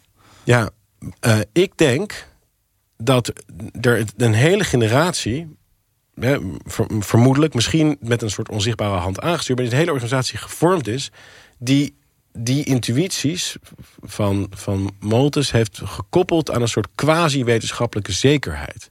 En ik denk dus niet dat er depopulatie een doel is, maar ik denk dat deindustrialisatie een doel is. En dat depopulatie daar een soort van consequentie van is, in de zin dat ze gewoon een hekel hebben gekregen aan het menselijk vernuft. Dat ze zoiets hebben van, ja, mensen zijn alleen maar slecht voor de natuur en die vervuilen alles. En ik denk dat is dus een Malthusiaanse gedachte. Want tekorten, want romantiek, want de natuur zonder de mens is beter dan de natuur met de mens. En het gevolg is dat ze zeggen van, nou, ik ga maar geen kinderen krijgen, want dat is slecht voor het klimaat. Maar ik heb nergens iets tegen, want het is een lang antwoord, maar het is wel een eerlijk antwoord. Ik ben verder, dit is volgens mij de geschiedenis van waar we nu in zitten. En het verklaart ook de psychologie van de klimaatgekkies, volgens mij. Maar ik ben nergens een bewuste depopulatieagenda als zodanig tegengekomen. Ik ben nergens de gedachte tegengekomen dat er minder mensen zouden moeten zijn als doel op zich. Ja, niet in de officiële bronnen, nee. Daar ga je ze denk ik niet tegenkomen. Maar ik denk wel, ook deze gesprekken hebben we het volgens mij wel vaak gehad. Misschien niet over depopulatie per se, maakt het niet uit. Maar ik denk wel dat, ja, als je het mij vraagt, heb ik wel het idee dat de hele legbatterijsteden, 30 minuten, 15 minuten steden, hoeveel moet het er worden? Straks, toch, ben je het met me eens? 15 minuten steden dat eraan zit te komen? Ja. En dat we met onze een inperking van de mobiliteit, gekoppeld daaraan. Precies. Dus dat je niet meer zo makkelijk van de ene naar de andere plek kan. En dan moet je het maar met Zoom doen. Of ja, want je krijgt punten erbij op je, weet ik veel wat. Je veel klimaat, je CO2-uitstoot, whatever. Kan niet, dus je moet maar in je cirkeltje blijven. Ja. En dus grote steden, wij nog meer allemaal op elkaar gepropt. De mensen van het platteland worden, die worden eigenlijk daar steeds meer naartoe getrokken. En anders zijn het maar een beetje gekkies die nog daar op het platteland blijven wonen. Tussen de dystopische windmolens en zo. Waarom deze hele intro? Depopulatie. Depopulatie, ja. Ik moet daar echt de brug nog vinden. Nee, maar als dit het plan is waar we naartoe bewegen, waarom zou dat het plan zijn dat we daar naartoe moeten bewegen? Want heb je niet dat ene soort van, ze hebben ooit een hypothetisch document opgesteld, dat de Rockefeller Foundation. Stond dat niet daarin ook? Een soort van, ook virussen en al die shit stond erin. Hoe moet de wereld eruit zien bij 2050 of 2030 of zoiets? Ja, dat heet scenario's voor, hoe heet het nou? Daar zit dus Lockstep ook in. Lockstep, dat is 2010. Maar dat heet, hoe heet het nou? Scenario's for Future Growth of zo. We kunnen het wel. Ik hoor iemand al typen, dus waarschijnlijk gaan we het zo horen. Ik heb ook het brondocument op mijn computer. Ook ergens, het is best lastig om het nog op internet te vinden. Het is volgens mij sinds mijn speech in de Tweede Kamer, ik heb erover gespeecht, is het volgens mij overal weggehaald. Ik heb hem toen ook ooit een keer gedownload. Toen ik dacht, deze ga ik. Deze gaan we even opslaan. Deze wordt nageslacht. Ja, precies. Ja. Maar daar stonden natuurlijk dat soort scenario's ook allemaal in. En volgens mij stond daar zelfs letterlijk in beschreven wat er zou gebeuren met de mensen die dus, dat er een klein groepje dissidenten was die niet zouden meegaan in het hele verhaal. Ja. En die zouden dan eigenlijk zo tussen de dystopische land, zo door de landschap tussen de windmolens komen te wonen ergens. Misschien was dat mijn interpretatie van het hele verhaal. Ik denk dat daar ook enige Luca-fantasie bij zat. Dat zou goed kunnen. Maar ik ben het eens met Elon Musk op dit onderwerp. Die zegt, het grote gevaar is eerder dat er te weinig mensen zijn dan te veel. En ik geloof dat er makkelijk nog 10 miljard mensen bij zouden kunnen op deze planeet. Er is volgens mij op geen enkele manier sprake van overbevolking. En ik geloof ook niet dat er uitputting is van hulpbronnen. Ik geloof helemaal niet in die schaarste theorie. Dus sowieso alle bekende voorraden, olie, gas, kolen, dat is echt heel erg veel voorhanden. Maar ook nieuwe technologie, ik geloof dat hoeft voor mij niet zo snel, maar tussen nu en 100 jaar zal de mens wel overschakelen op allerlei vormen van kernenergie. Drinkwater kunnen we produceren. Er is zoveel ruimte op deze planeet. Past er niet een soort van de hele wereldbevolking in Alaska? Zoiets, of Texas, of weet ik veel waar. Ja, en dan heeft iedereen meer vierkante meters ruimte dan nu een gemiddelde Nederlander. Ja, precies, zoiets was het, ja. Ja, nee, het is echt, als je gewoon naar de landkaart kijkt, er is zoveel ruimte. En ik geloof ook niet dat ongerepte natuur het beste is. Dat is een romantisch idee, is een Malthusiaans idee. Ik vind juist dat samenspel tussen mens en natuur leuk. Mm-hmm. Ga maar eens even 2 kilometer een oerwoud in. Zonder dat er iets van mensen gedaan is daar, dan is de lol er snel af. Mm-hmm. Jij bent net op Bali geweest. Ben je nog? Het is niet heel veel oerwoud over daar, maar weinig oerwouden. Scenario's, ja, dat was hem. Oh, ja. Scenario's for future technology and international development. Ja, dat is hem. Het staat op Snopes. Ja, ze zullen wel gefactcheckt hebben dat het geen verband hield met... ja, dat was het, ja. Vals. Oh ja, ja. Thierry heeft het fout. Ja, ik ben gefactcheckt, jongens. Je bent gefactcheckt. Maar eigenlijk het punt wat ik wilde maken is, zeg maar, dat... Ja, voor mij voelt dat nog steeds wel heel kloppend, hoor. Dat het toch wel het doel wel is om ons die steden in te jagen. Zeg maar ook, want je zei net, je hebt die computermodellen die natuurlijk al dat beleid sturen uiteindelijk. Of niet sturen, dat al het beleid wordt gestoeld op die computermodellen. Ja. De PCR-testen, dat was, ik bedoel, dat uitvergroten van die PCR-testen en bepalen dan hoeveel cycli, dit en dat, allemaal random shit, zeg maar. Of ja, natuurlijk niet random, maar computer, en het heeft niks meer te maken met of mensen echt ziek zijn of whatever. En en hoe meer cycli je doet, hoe meer besmettingen je krijgt, hoe meer positives je krijgt. Precies. En dus je kon gewoon sturen met het aantal cycli hoeveel besmettingen er dan volgens de statistiek waren, en dus dat er weer een nieuwe lockdown moest komen. Het was puur fabricated. Puur dat. Dan heb je die Michael Mann met zijn hockeystick grafiek, met die waardoor we helemaal de klimaatheisa in zijn gesleurd. En daarvoor heb je dus blijkbaar ook nog wat jij net zei, dat eerste computermodel, terwijl we nog op een computer hadden die nog niet kon schaken. Ja. Maar ja, ik geloof gewoon niet dat soort van per ongeluk grafiekjes of statistieken zijn die er gebeuren. Ik denk, voor mij zit daar wel een plan achter om, weet je, nou, daar kom je natuurlijk altijd weer op die vraagstukken uit, maar ik geloof, net als dat de CIA dat met die kunst heeft gedaan. Ik weet niet of de CIA is geweest, boeit me ook verder niet. Zal wel, maar de mensen die daar vervolgens weer achter zitten, maar die zullen dat ook hebben gedaan, net zo goed met het klimaat en met corona. Ja, ik vind dat Bobby Kennedy hier hele behartenswaardige dingen over heeft ontdekt en naar voren gebracht in zijn werk en ook in zijn speeches. Dat als je kijkt naar Event 201, dus dat is dan vlak voor de uitbraak van corona georganiseerd en ook daarvoor diverse pandemie-simulaties. Daar zaten de geheime diensten allemaal bij. En of er nou daadwerkelijk een besluit is genomen van we gaan het dan lanceren, of dat ze het al klaar hadden liggen en gewoon wachten op het juiste moment om het te doen, dat weet je natuurlijk nooit helemaal.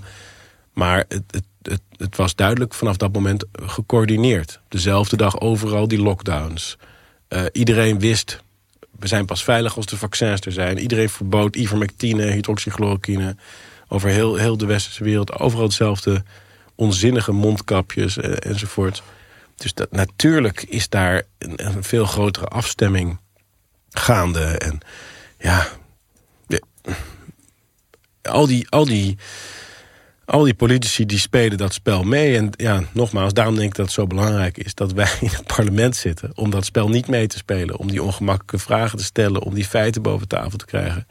Want anders heb je helemaal niemand die dat doet. Maar het is duidelijk dat... En ook, weet je, als je kijkt naar hoe Rutte zich heeft opgesteld met Oekraïne en met die Nord Stream. En dan nu blijkt hij beschikbaar voor secretaris-generaal van de NAVO. En niemand van de mainstream journalisten die zegt van... hoe lang speelt dit eigenlijk al? Moeten we niet met terugwerkende kracht toch vragen stellen bij uw optreden van toen? Was u eigenlijk aan het solliciteren in plaats van voor Nederland tot opkomen? Over gecoördineerd gesproken. Ja, hoe brug naar iets heel anders. Maar ik wilde wel afvragen. Hoe sta jij eigenlijk in het hele Israël-Palestina verhaal? Ja, nou in de eerste plaats misselijk van de beelden. Dus ik weet niet hoe het bij jou zit, maar op mijn social media komt het gewoon de hele tijd langs, die bombardementen en ook de beelden van die aanval van Hamas. Het is natuurlijk geen woorden voor, gewoon zo verschrikkelijk.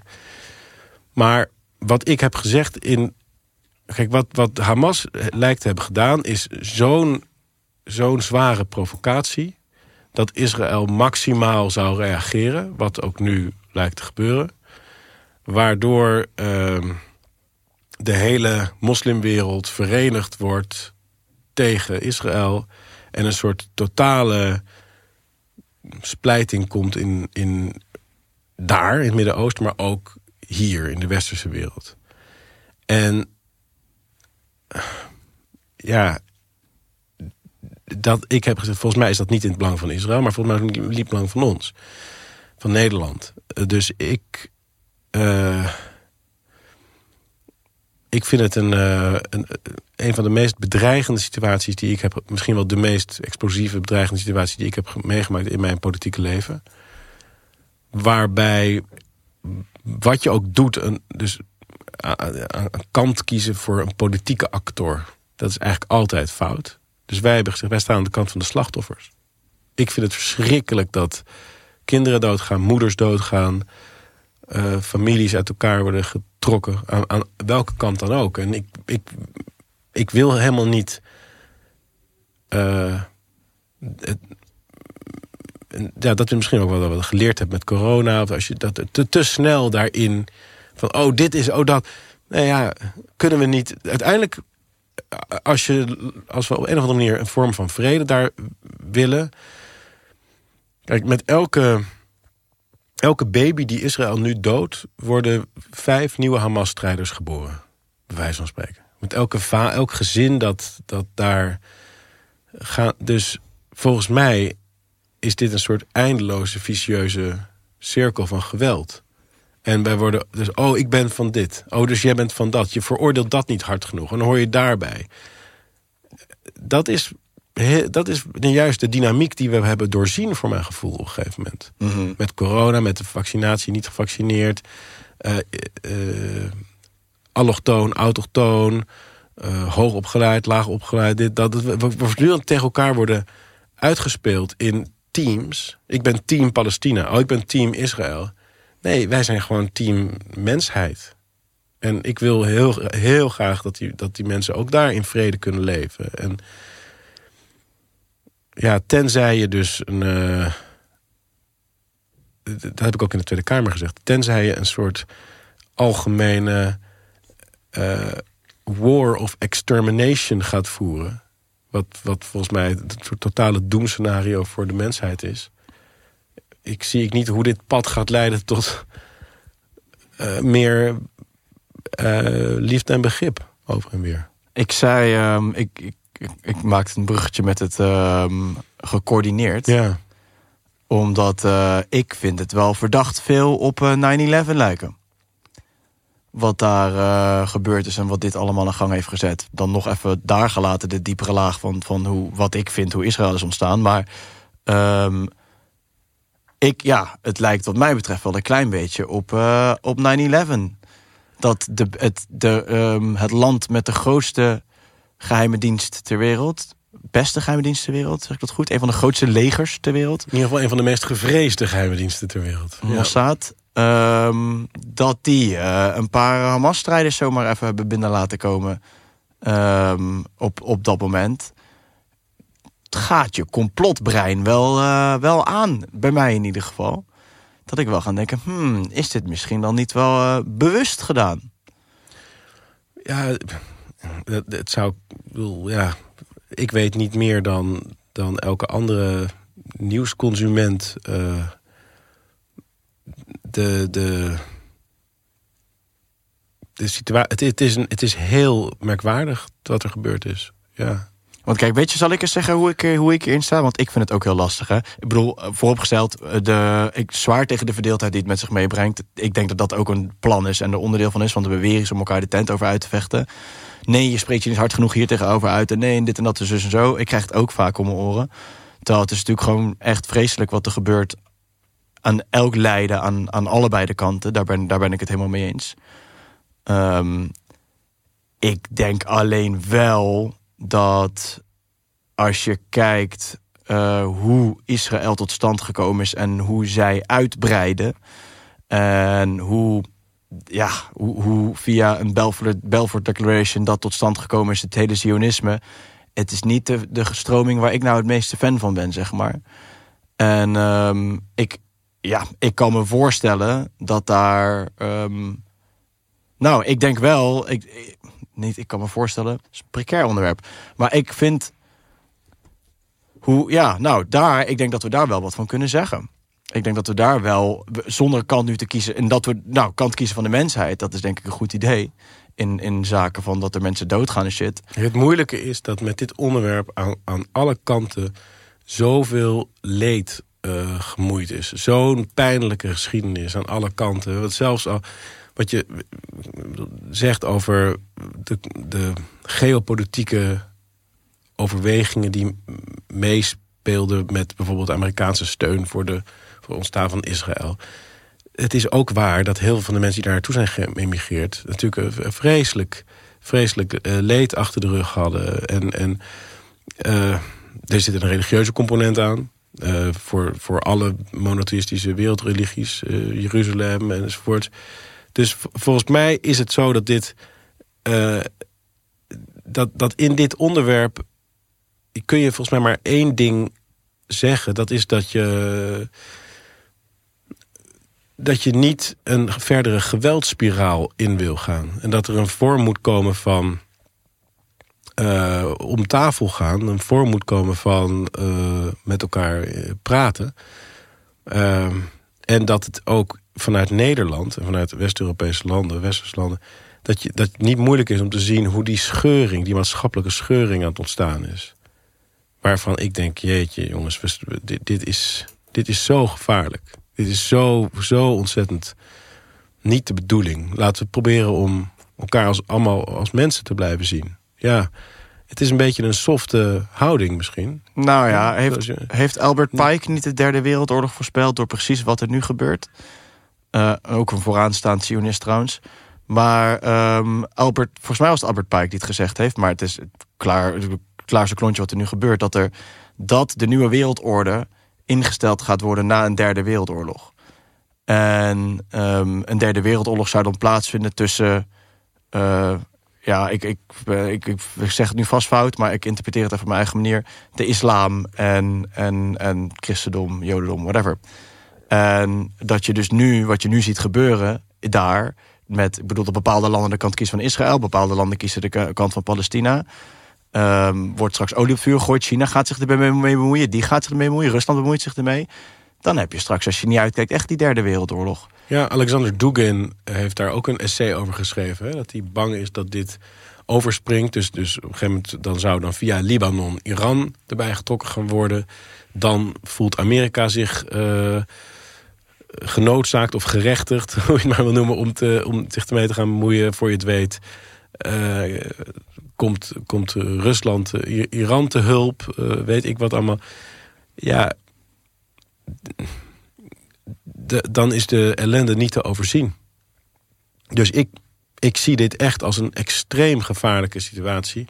Veel gevaarlijker en ook veel complexer dan de situatie in Oekraïne.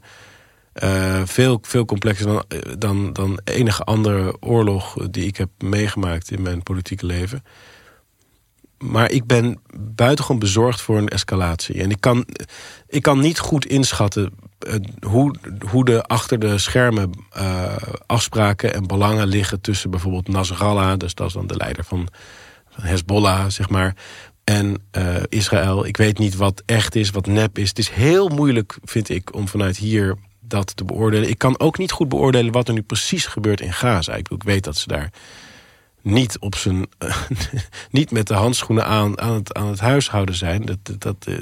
Daar heb ik genoeg van gezien. Maar ik kan totaal niet beoordelen in welke mate er menselijke schilden inderdaad worden ingezet. In welke mate er ook weer een propagandaoorlog wordt gevoerd met vreselijke beelden vanuit Hamas, die misschien voor een deel niet echt zijn. Ik heb in ieder geval beelden gezien die niet echt bleken te zijn. Het is zo moeilijk om dat in te schatten. Maar dan beperk ik me toch maar weer even tot Nederland. Kijk, ik heb niet de illusie, ik denk dat niemand dat heeft, dat Nederland nou de situatie in het Midden-Oosten kan gaan oplossen. Dat Mark Rutte gaat daar naartoe, of straks misschien premier Thierry Baudet, die vliegt daar naartoe en die gaat eens eventjes, jongens, nu is het klaar. Wat ik wel kan doen als premier van Nederland, is in Nederland proberen de situatie goed te houden. En voor Nederland. En dus wij hebben totaal geen belang bij al die vluchtelingen die dan hier naartoe komen. We hebben geen belang bij een scheuring in onze eigen samenleving. We hebben geen belang bij de verdeling in kampen. Die hebben gelijk, die hebben gelijk. Nee. Ik kom terug bij het punt. Wij staan aan de kant van de slachtoffers. Mm-hmm. Maar is het niet... Geloof je in een nieuwe wereldorde? Ik weet zeker dat er plannen zijn om een nieuwe wereldorde te realiseren. En dat men daar al heel lang ook over praat in alle openheid. Mm-hmm. En had je gehoord van, zeg maar, die derde wereldorde? Ja, natuurlijk heb je ervan gehoord. Van Pike? Ja, nou niet per se Pike, maar in dit geval Pike. Maar überhaupt dit scenario? Ja. Ja, nou, niet zo expliciet dat het begint met een aanval vanuit Gaza, dat het precies zo zou gaan. Dat weet ik ook niet. Ik heb wel in algemene zin voorspellingen dat die regio en het conflict daar zo explosief is dat een uitstraling heeft naar alles. Ja, dat ken ik wel. En dat het voor een derde wereldoorlog zou kunnen zorgen die vervolgens de nieuwe wereldorde in gang zou moeten zetten. Ja, nee, dat zo ken ik dat niet, dat scenario. Wat je nu Want dat is natuurlijk ergens, daar begon ik namelijk dit hele verhaal mee. Dus dat ik er dus tegenaan loop, dat ik wel denk, want aan de ene kant ben ik het ermee eens. Het is gewoon fucked up voor alle slachtoffers en weet ik het wat. Maar het is denk ik wel altijd super belangrijk om te gaan bekijken welke mechanismen zijn nou optreden. En daarom vroeg ik ook, weet je wel, want 9/11 is, daar ben jij volgens mij ook wel mee eens, een redelijk inside job geweest, toch? Nou, dan geef je al het antwoord. Ik heb gezegd dat ik grote twijfels heb bij het officiële verhaal. Dat ik dat eigenlijk niet voorstelbaar vind dat het zo gegaan is. Als je ook die manier ziet waarop die gebouwen neergaan. Volgens mij gebeurt dat niet als er een vliegtuig invliegt. Nee. Dus er is een heel ander verhaal. Maar wat dat dan precies is, ja. Nee, maar goed, vervolgens vallen we een land binnen die geen vernietigingswapens hebben. Of we hebben geen, hoe noemen ze dat? Ja, never waste a good crisis. Hè. Het is natuurlijk vreselijk wat er toen gebeurd is. En het heeft ook Amerika niet veiliger gemaakt. Het heeft het Midden-Oosten niet stabieler gemaakt. Het heeft eigenlijk alleen maar ellende teweeggebracht. En ja,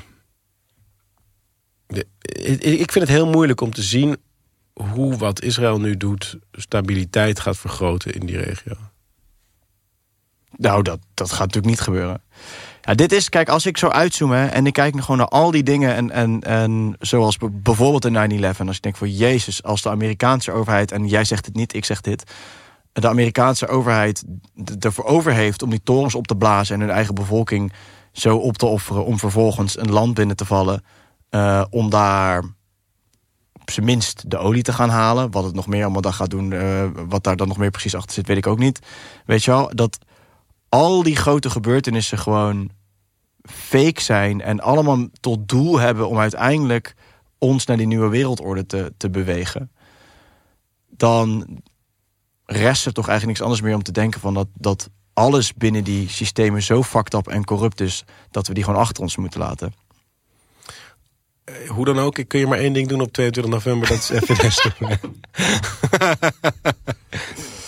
Ja, man. Maar ben je het mee eens? Ook los van het niet stemmen, wel stemmen verhaal? Ik ga niet zo ver in mijn in interpretatie van wat 9/11 dan wel is en wie dat dan wel heeft gedaan en wat er precies achter zit. En ik vind het ook heel lastig om zoveel intelligentie te veronderstellen bij mensen dat ze 10, 20, 30, 40, 50 jaar vooruit kunnen plannen op gedetailleerd niveau. Maar ik ben het er wel mee eens dat er een hoofdstroom bestaat richting een wereld die een nieuwe wereldorde wordt genoemd, of allerlei namen voor, de Sustainable Development Goals, de Agenda 2030, die heel erg veel weg heeft van een totalitaire bureaucratie.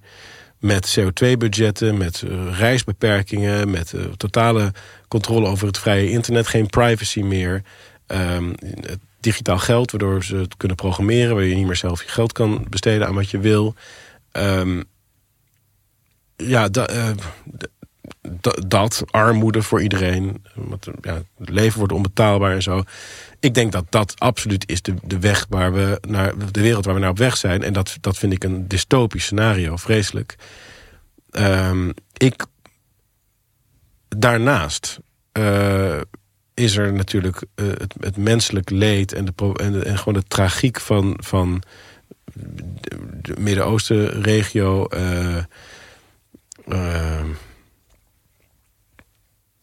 En er is het never waste a good crisis element. Dus als er inderdaad meer chaos ontstaat en wij komen meer tegenover elkaar te staan als mensheid, als mensen, dan zal het makkelijker worden om bijvoorbeeld camera's op elke straathoek neer te zetten, om meer politiestaatachtige dingen, meer controle over het internet, meer censuur, bla bla bla bla. Dus dat zie ik ook. Ik vind het gewoon lastig om dingen te zeggen waar ik niet echt van weet, het zit zo. Dus ik zie een bepaald proces en ik begrijp dat er allerlei belangen meespelen. En ik weet ook dat dit allemaal is uitgewerkt in allerlei documenten van het World Economic Forum en dat soort dingen. Maar of het nou daadwerkelijk zo is, want dat impliceer je dat er dus georganiseerd en nou moeten we een aanslag hebben en dan gaan we dat zo. Dat is voor mij ik zeg niet dat het onvoorstelbaar is, ik zeg niet dat het onmogelijk is, maar daar zou ik dan wel graag willen zien voordat ik dat aanneem. Voordat ik dat betoog. Maar ik ben het met je eens, net als met 9/11 of andere dingen.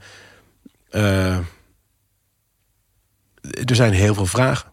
Er zijn heel veel vragen. En ik heb ook wel gelezen dat mensen zeggen, nou, als deze oorlog voorbij is, dan valt het kabinet Netanyahu in elk geval. Want dit had natuurlijk nooit kunnen gebeuren in een normale situatie. Dus, maar ik weet niet wat er gebeurd is. Ik weet niet.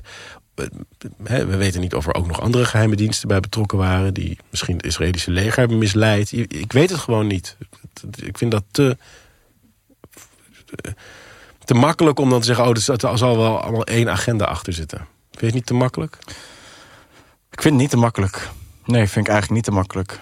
Ik vind het gewoon eigenlijk als ik alles weer wegstrip en weer naar alles ga kijken, dan kom ik telkens maar op één ding uit. En dat is dat. Het moet georchestreerd zijn. Ja. Het is wel. En kijk, als je naar. En dit zijn de diepe theorieën die ook waar heel veel mensen geen fan van zijn. En ik zeg niet dat het zo is, hè, maar je hoort ze wel eens. Dat mensen gewoon zeggen dat de hele Zionisme-stroming, dat überhaupt alles wat het in de Tweede Wereldoorlog heeft plaatsgevonden met de reden om een Israël te kunnen stichten. Ja. En wat op zich in de tijdlijn geen gekke aanname is. Maar als je.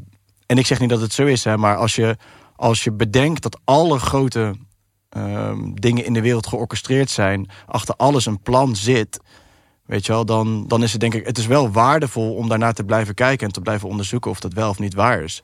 Want kijk, uiteindelijk Israël-Palestina, daar was een land, Palestina, en daar is wat bezet was door Engeland, wat weggegeven is aan Israël, omdat ze vonden dat de Joden een eigen staat nodig hadden door wat er gebeurd was in de Tweede Wereldoorlog. En vervolgens is een Israël geweest die zich daar niet aan verdragen heeft gehouden en steeds verder uit is gaan breiden. Het lijkt mij op een gegeven moment bijna omdat het ze te doen is om dat stukje land daar. En ik zeg niet, ik weet het ook niet, hè, want daar ben ik het wel mee eens. Je kan natuurlijk niet zomaar iets gaan zeggen, dit is 100% waar en ik weet dat het zo is. En ik weet het ook allemaal niet, ik blijf het gewoon onderzoeken. Maar er zijn mensen die dus zeggen dat de hele Tweede Wereldoorlog, dat wat daar gebeurd is, met de reden gebeurd is, dat daar Israël is kunnen stichten. En dan, als dat waar is, dan als dat allemaal te maken heeft met wat daarachter zit, dat laat je wel op een bepaalde manier ook naar dat conflict kijken. En ik denk wel dat het goed is voor ons om te blijven onderzoeken of dit soort dingen eventueel waar zouden kunnen zijn. Ja, of niet, hè. Ik bedoel, uiteindelijk wonen daar ook gewoon families in Israël. Nou ja, je lost het conflict niet mee op nu. Ouders houden, van hun kinderen houden, die naar universiteit gaan, die verliefd worden, die op een normale manier hun leven willen leven. En wat er ook maar daar op hoge niveaus aan weet ik wat, oliebelangen, wat voor belangen dan ook spelen, waarom geopolitieke processen gaan zoals ze gaan. Wat ik heb geleerd van de coronatijd, en ik snap dat sommige mensen dat slap vinden of misschien niet bevredigend in deze fase, maar dat is dat je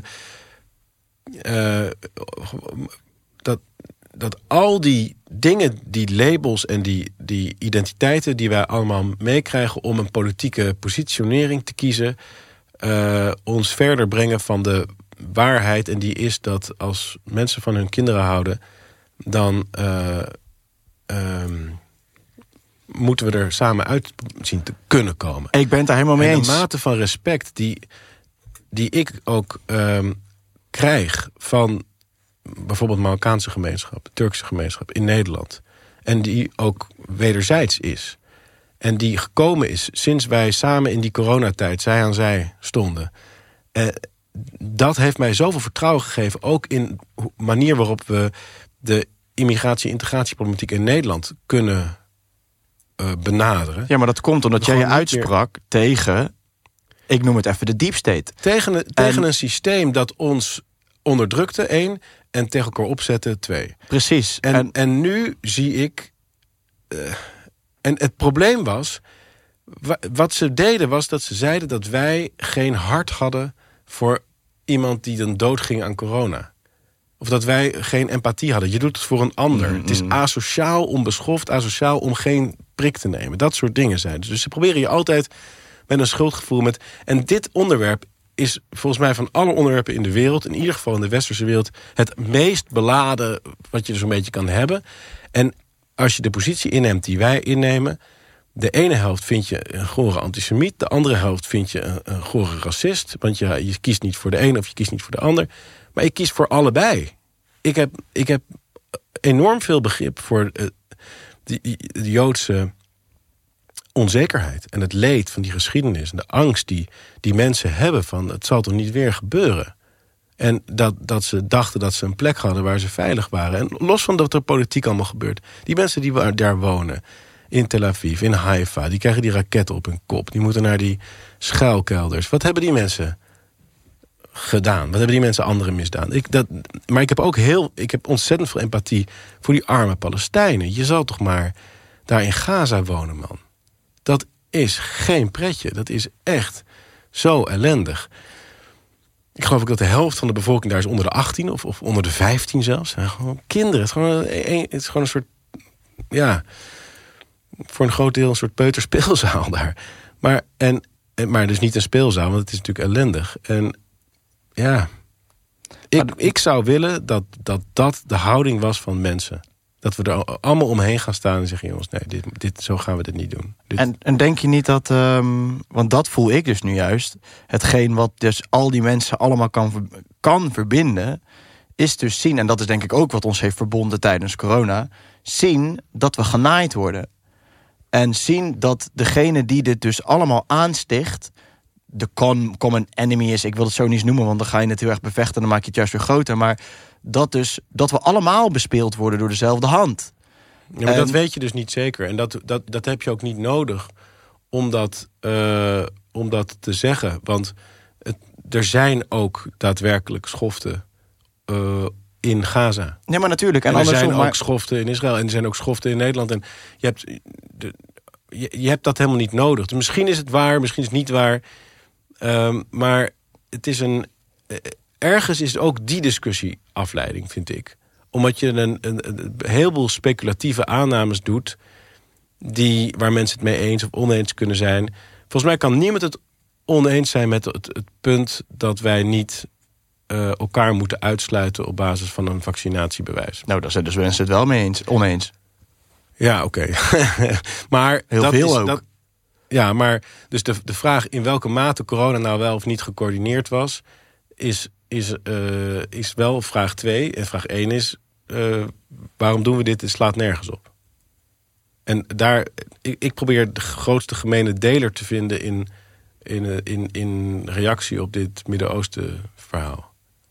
De grootste gemene deler is,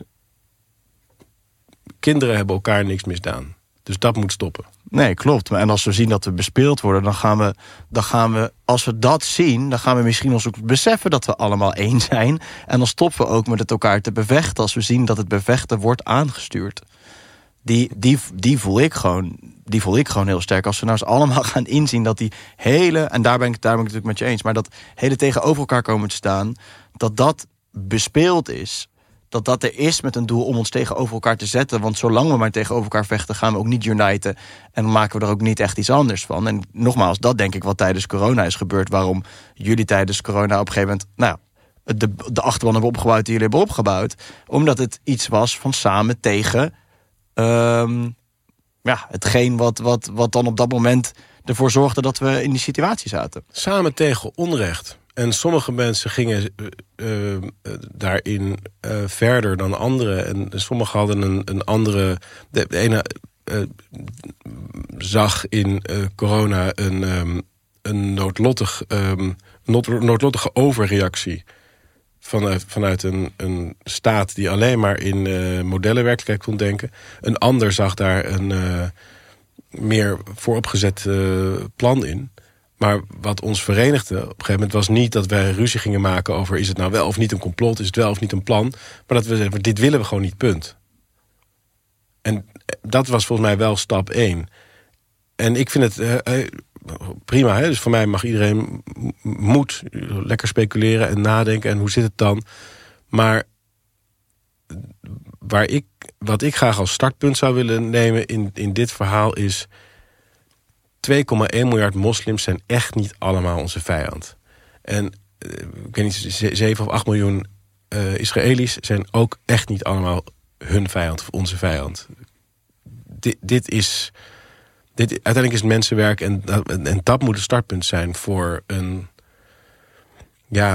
ik denk een gerichtere aanpak van Israël. Wat ze nu doen, ik kan me gewoon niet voorstellen hoe dit een positief de-escalerend effect kan hebben. En 2, een soort ronde tafel waarin een vorm van 2 staten of 3 staten, of dat de Palestijnen ook hun eigen plek onder de zon krijgen. Want anders dan krijgen we inderdaad die wereldoorlog waar je het over hebt. En dan is het einde niet te overzien. Dat denk ik ook. Maar de vorige keer dat we hier spraken, toen hadden we het over donkere wolken die boven ons hangen. Dat is natuurlijk nu weer zo. Het is niet minder geworden. Anders alleen. Ja. Maar ik ben wel super gemotiveerd. Zal ik hem eens wat luchtiger trekken? Ik heb echt, 1 keer in de zoveel tijd kan je mij in mijn broek laten pissen van het lachen. Ik zweer het je echt. Dat was tijdens corona, heb je me echt heel veel lol bezorgd. Zo ook laatst weer. Ik heb Twitter, ik heb best wel een groot Twitter-account, doe ik echt niks meer mee, omdat ik het gewoon echt te vermoeiend vind. Maar dat vond ik echt de moeite waard om daar een tweet over te plaatsen. Maar toen jij met Rob Jetten in dat debat zat, met die gast met die krullen en zijn oogschaduw. Brammetje. Mijn goede vriend Bram. Ik kreeg het doorgestuurd van iemand en het eerste wat ik zei is: dit kan niet echt zijn. Dit is nep. Dit is nep. En dus er kwamen 2 woorden bij me op. Jiskevet en boemerang. Heb je die boemerang-aflevering wel eens gezien? Ken je dat? Ik ken boemerang niet. Nee, echt. Roelof, kijk eens of je een klein stukje ervan kan vinden. Echt, ik heb dat vroeger, ik dacht altijd dat het echt was. Het is een soort, misschien moet ik het niet verklappen, ik ga het wel doen. Het is een Vlaams programma, een soort humoristisch programma. En daar kwam, het was een talkshow. En daar zet ze een man neer, een presentator, die ging het presenteren. En dat ging dan over operaties die verkeerd waren gegaan. Heb je nooit gezien? Echt, ik ga je een keer die aflevering doorsturen, die moet je helemaal kijken. Okay. Het is echt tering grappig. En ik heb altijd gedacht dat het echt was en dat is nog grappiger. Maar die presentator die zit daar en die gaan dan met al die mensen praten. Die mensen hebben dus allemaal blijkbaar iets aan hun stembanden. Dus de een, ja. Even een klein stukje. We komen zo dadelijk bij jou terug. Valère, jij ging naar het ziekenhuis voor een eenvoudige behandeling. Ja, wat was dat precies? Wel, excuseer. Wel, ik heb dus enorm veel last van keelontstekingen. Mm-hmm. En dat had blijkbaar te maken met mijn amandelen. Met uw amandelen. En mijn dokter heeft me dus aangeraden een operatie te laten gebeuren. En met dit als gevolg. Ongeloof is eigenlijk het juiste woord. Ja, stuk.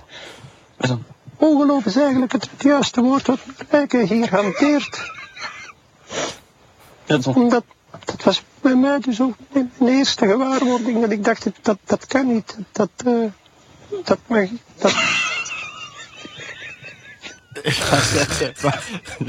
Zeg maar af. Hij zit gewoon iemand uit te lachen om zijn leed. Maar hij is er dus ingeluisterd. Die programmasmakers die wilden hem ontslaan. En hij wist niet, opeens komt de kast niet opdagen en dit en dat. Hij kon geen voorgesprekken voeren met die mensen. En daarom moest ik er zo aan denken. Meen je? Ja, dus hij kreeg die. En op een gegeven moment stelt er dan iemand een vraag uit het publiek. En die heeft opeens een hele lage stem. Ja, ik heb het zelf ook hoor. En dan pist hij in zijn broek van het lachen. En dan wordt hij dus ontslagen. Maar ik moest daar gelijk aan denken. Omdat toen ik dat fragment zag, dacht ik, dit kan niet echt zijn. Thierry is er ingeluisterd op een bepaalde manier, weet je wel. Dit is gewoon een acteur of zo die hier zit. Excuus. Ja, dat ging ook even door mijn hoofd heen. Want hij is zo karikatuur eigenlijk van een non-binair met ook die tuinbroek, dat pak, zeg maar. En die halve snor. Dus de ene helft had die snor, want het was dan zijn mannelijke helft of zo. En de andere helft geen snor. Had ik nog eens gezien, dat was maar een halve snor. Ja. Oh, ja. Maar het was dus wel voor mij volstrekt allemaal onvoorbereid en spontaan. En toen het klaar was, toen dacht ik van oké, ik ben heel erg afgegaan. Heel Nederland vindt mij vast een enorme botte lul. Maar toen keek ik terug en toen zag ik eigenlijk dat het heel duidelijk was dat het een opzet was. Want die presentatrice kwam ook zo over me heen hangen. Volgens mij is hier een jongere die zich dat is 29 of zo, maar een jongere die zich onveilig voelt. En het was voor kijkers was het heel duidelijk dat het echt zo dat ze mij probeerden neer te zetten als een eikel, als een intolerante botte zak. En dat ik eigenlijk heel open overkwam van, maar want ik meen het ook, wat bedoel je? Ik snap het niet. En eigenlijk gewoon best sympathiek overkwam, volgens mij. Ja, al zeg ik het zelf. Maar volgens mij, je zag heel erg het contrast. Want zij waren heel erg in de aanval. En ik was gewoon van, kom op, waar gaat het over? En heel veel mensen in Nederland, denk ik, zijn er ook helemaal klaar mee. Met dat gedonder, non-binair, houd toch op, ga werken. En dat, ik denk dat goed is uitgepakt. Ik denk het ook, maar het was zo overduidelijk inderdaad wat er gebeurde. Die presentatrice helemaal om de heen en als zo'n zielig persoon ook zo neerstaat, als zo'n slachtoffer ook. En hij het dan op zo, ik bedoel, het is, kijk, uiteindelijk, ik geloof niet dat hij per se een acteur is of zo, want ik geloof wel dat ik in hem zag dat hij boos was. Maar dat is misschien nog wel veel erger. Weet je wel, dat we dus gewoon niet meer... Dat was het eerste wat ik dacht, jeetje, dat we dus gewoon constant de ander verantwoordelijk maken voor hoe wij onszelf voelen. Maar dat is ook kut, zeg maar, om zo door het leven te moeten. Want wat wil je een rubberen tegelparadijs ervan maken, weet je? Dat kan toch helemaal niet? Dat is natuurlijk wel het soort samenleving waar we naar ook aan het bewegen zijn. En ik denk ook dat waar ik het eerder over had, dat bureaucratisch totalitaire systeem dat we aan het krijgen zijn, daar hoort ook dit bij, namelijk sociale veiligheid. Sociale veiligheid is bijna een totalitair principe. Want iedereen kan claimen van, ik ben gediscrimineerd, ik heb een onveilige werksfeer gehad. Khadija Ariep, die wordt aan de schandpaal genageld, voormalig Kamervoorzitter, omdat ze dan 2 keer met stemverheffing tegen ambtenaren had gepraat. Nou, dat betekent gewoon eigenlijk dat iedereen vogelvrij is. Dat iedereen op elk willekeurig moment, weet je wel, uit functie kan worden ontheven, aan de schandpaal kan worden genageld. En dat geldt dus ook voor dit. Dat iemand verzint een gender of een non-binair iets.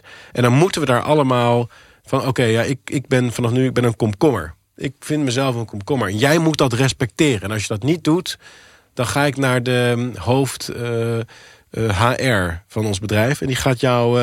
en dan vanaf dat moment, dan zit ik op jou. Dus je krijgt een heel naar soort klikachtig, elkaar verraden-achtige situatie. Die wordt verdedigd in naam van de sociale veiligheid. Maar het is dus heel onveilig wat er gebeurt. Ja, dat is echt... Ik verbaas me gewoon over. Maar ik vond wel, je hebt het wel tegen goed gedaan. Maar ook gewoon door bij jezelf te blijven of zo, weet je wel. Van, ja, wat moet je... Ik denk, wat moet je er tegen doen, weet je wel. Je bent al veroordeeld voordat je überhaupt iets kan zeggen. Ja, maar ik denk ook dat was waarom mensen het grappig vonden. Omdat zij dat allemaal meemaken. Dat mensen worden veroordeeld nog voordat ze iets hebben kunnen zeggen. En ook dat... Het wordt altijd aan elkaar gekoppeld. Hè? Als je dan zegt van ja, non-binair, wat is dat voor gelul, man? Je bent gewoon een man of een vrouw, kom op. En dan de vraag daarna van, kent u ook homo's?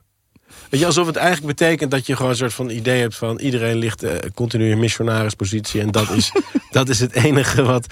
Dus, en dan had ik natuurlijk met Rob naast me. En dan dacht ik, nou ja, nu had ik hem ook tuk, weet je wel. En overigens, by the way, hè, maar ik vind het belachelijk dat je dat moet zeggen, maar ik ken heel veel homo's. Hè, weet je. Dat is van, ik ben met heel veel met mensen met een Joodse afkomst en mensen met een islamitische afkomst bevriend, hoor. Weet je, anders precies. Dan denken ze dat ik...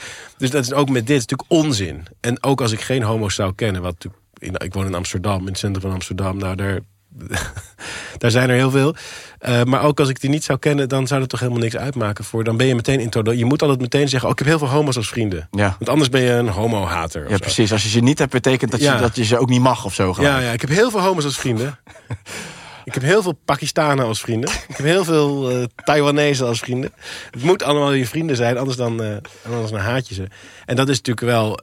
Dat is een van de wapens van de D66-gang. Gewoon iedereen een hater noemen, zodra je niet precies doet wat zij willen.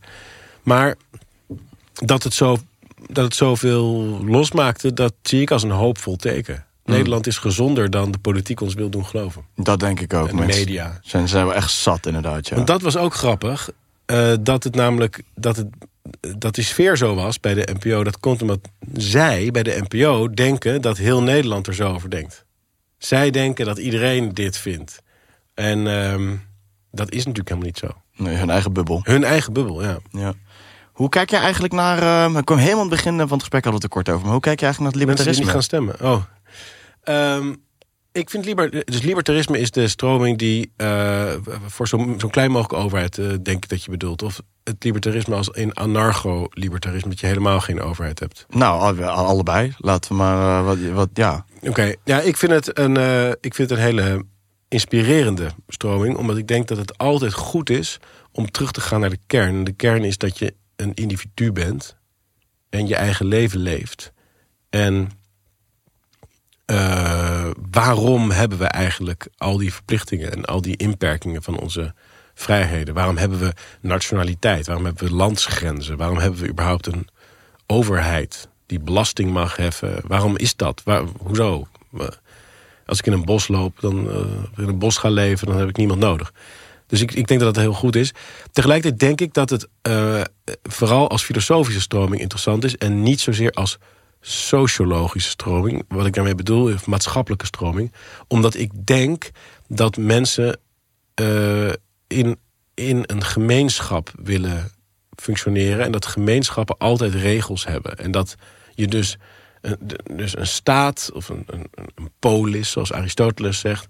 is een natuurlijk fenomeen dat altijd zal ontstaan. En het hoeft niet per se zoals het nu is georganiseerd. Maar de gedachte dat je dus aan de ene kant heb je juridische volledige soevereiniteit... en aan de andere kant heb je sociale verbanden. Dat doen libertariërs, die trekken dat helemaal uit elkaar. Dat is volgens mij niet... dat in theorie kan dat, maar dat is in de praktijk van menselijke relaties niet werkbaar. Zo... Nog of überhaupt niet? Nee, überhaupt niet. Dat is gewoon niet hoe onze psyche in elkaar zit. Wij zijn groepsdieren, volgens mij. Wij willen onderdeel zijn van een groep. En die groep heeft een leider. En die leider die gaat regels maken. En daar horen bepaalde do's en don'ts bij. En die leider, dat wordt dan in een complexere samenleving... een organisatie natuurlijk, enzovoort, enzovoorts. Maar dat is volgens mij wel de oervorm van het menselijk bestaan. Maar er zit natuurlijk wel een laag tussen een groep mensen met een leider en de staat. Nou, een organisatiegraad zit daar tussen. Maar het principe is volgens mij hetzelfde, toch? Jawel, maar ik bedoel, als je het helemaal decentraal zou regelen... een kleine ik zeg niet dat dit de manier is om het te doen... maar zeg in communities of whatever... dan heb je toch niet gelijk een soort van staat nodig die dat allemaal regelt. Nou ja, community heeft dan toch ook een staat. Ja, dan is het organisatorisch alsnog zo ingericht. Er is altijd een orde. En als er conflict ontstaat, dan is er behoefte aan een soort conflictbeslechting, conflictbemiddeling. Dat moet ergens vandaan komen. Dat is dan vaak de dorpsoudste of zo, weet je wel. Die heeft dan een positie. Ja, mensen willen volgens mij ook voor hun identiteit ergens bij horen. Mensen willen bij iets horen wat groter is dan henzelf. En dat is ook een bepaalde... Dat is een orde, ook met regels. Elke club heeft regels. Elk huis heeft regels. Over iets groters dan jezelf gesproken. Hoe is het na ons laatste gesprek... hoe is het gesteld met je spiritualiteit? Ja, die heeft zich niet veel ontwikkeld sinds 3/4 jaar. De jouwe? Heb je djinns tegengekomen op Bali? Ik ben geen djinns tegengekomen. Nee, nou, ik heb veel gereflecteerd op mijn reis. Dat wel. Maar ik ben ook wel blij dat ik eventjes eruit was, zeg maar. En juist even niet heel veel bezig was met allemaal dat soort thema's. Maar gewoon eigenlijk vooral heel simpel sporten, eten... hooguit reflecteren op de afgelopen tijd en inspiratie opdoen. Ik ben heel geïnspireerd geraakt. Maar weinig met hele grote thema's terug geweest. Wat ik ook echt wel heel lekker vond, een klein tijdje. Aan te raden. Ja, het meest spirituele wat ik heb meegemaakt, of wat ik heb gevoeld, is dat er in alle mensen een kern zit die we moeten vinden bij elkaar. En dat is in lijn met wat we natuurlijk politiek allemaal hebben gezegd en zo. Maar ik ben nog niet verder gekomen. Ik wil dat wel gaan doen met ook echt nadenken over religies en hoe moeten we dat nou vormgeven met elkaar. En mediteren en al dat soort dingen. Dat wil ik wel gaan doen, maar toen kwamen de verkiezingen ertussen en ben je daarmee mee bezig en een boek over stikstof gemaakt. En, ja, dat. Volgt in de volgende dan? Ja, ik wil de meest uitgenodigde gast blijven. Dus maak je borst maar nat. Lekker man, gezellig. We kunnen wel afspreken, Jorn, dat als je gaat stemmen, dat ik dan een paar maanden niet bij je langskom. Ja, maar dat is een reden voor mij om niet te gaan stemmen. Oké. Hoe ziet het eruit, man, komende tijd? Druk agenda? Ja, ik ben dus, omdat ik mag al 3 jaar niet in de mainstream media komen, natuurlijk. Maar echt gewoon helemaal niet? Of ja, ze hebben een wettelijke verplichting om je mee te nemen in een aantal verkiezingsuitzendingen. Maar wat hebben ze nou gedaan? Die hebben ze 3 weken voor de verkiezingen bij mij gepland. Dus nu het is nu dat we het opnemen, is nog 8 dagen, 9 dagen. Heb ik nergens een uitnodiging. Nee, joh. Dus en mijn laatste uitzending was met Bram. Dat is nu alweer 1,5 week geleden. Was met Bram. Ja. Met mijn goede vriend Bram. De non-binaire. Waar ik heel veel respect voor heb. Maar ja, dat is dus lastig. Dus wat ik doe is podcast. Wat ik hoop is dat mensen onze content gewoon uit zichzelf delen. Veel filmpjes opnemen. En veel het land door. En dan en hopen dat mensen ook daadwerkelijk gaan stemmen. Onze achterban. Want er zijn zeker 500.000 mensen in Nederland die het met ons eens zijn. Als die allemaal gaan stemmen, halen we 10 zetels. Hoeveel leden heb je nu eigenlijk? 60.000 nog steeds. Blijft stabiel. En hoe is dat in verhouding tot de andere partijen? Wij zijn by far de grootste. Sick is dat. Ja. Dus de VVD heeft geloof ik 21.000 leden. Wow, yo. 3 keer zoveel. Ja. Vet. En dus we hebben een hele sterke community, maar die moeten ook allemaal in beweging krijgen. Dus ik ga heel land door. Vanavond ben ik in Middelburg, dan een paar dagen in Maastricht. Ga overal naartoe. En ja, dan hopen we dat we gewoon de beweging verder kunnen uitbouwen na de 22e. Knallen, man. En misschien wel, dat kan hè, dat wij ook een rol krijgen in een soort gedoogvorm in de regering. Heel veel mensen staan daar niet bij stil. Maar het soort landschap dat je nu gaat krijgen, het hangt echt van 1 ding af. Of de VVD het aandurft om met Timmermans te gaan regeren. Ja, natuurlijk. Oké, nou als dat zo is, dan krijgen wij geen rol in het gedogen. Dan krijg je echt een Uber-kartel. Dan krijg je gewoon VVD, Omtzigt, Timmermans. Met z'n drieën. Dan gaan ze elkaar nu bestrijden. Dat kan, heel goed hè. En stem op mij, dan krijg je niet Timmermans. Stem op Timmermans, dan krijg je niet Omtzigt. En dan een dag na de verkiezingen is het van grapje, we gaan het toch samen doen. Dat maar kan. zij zitten toch allemaal bij Ome Swaap op de schoot? Ja, zeker.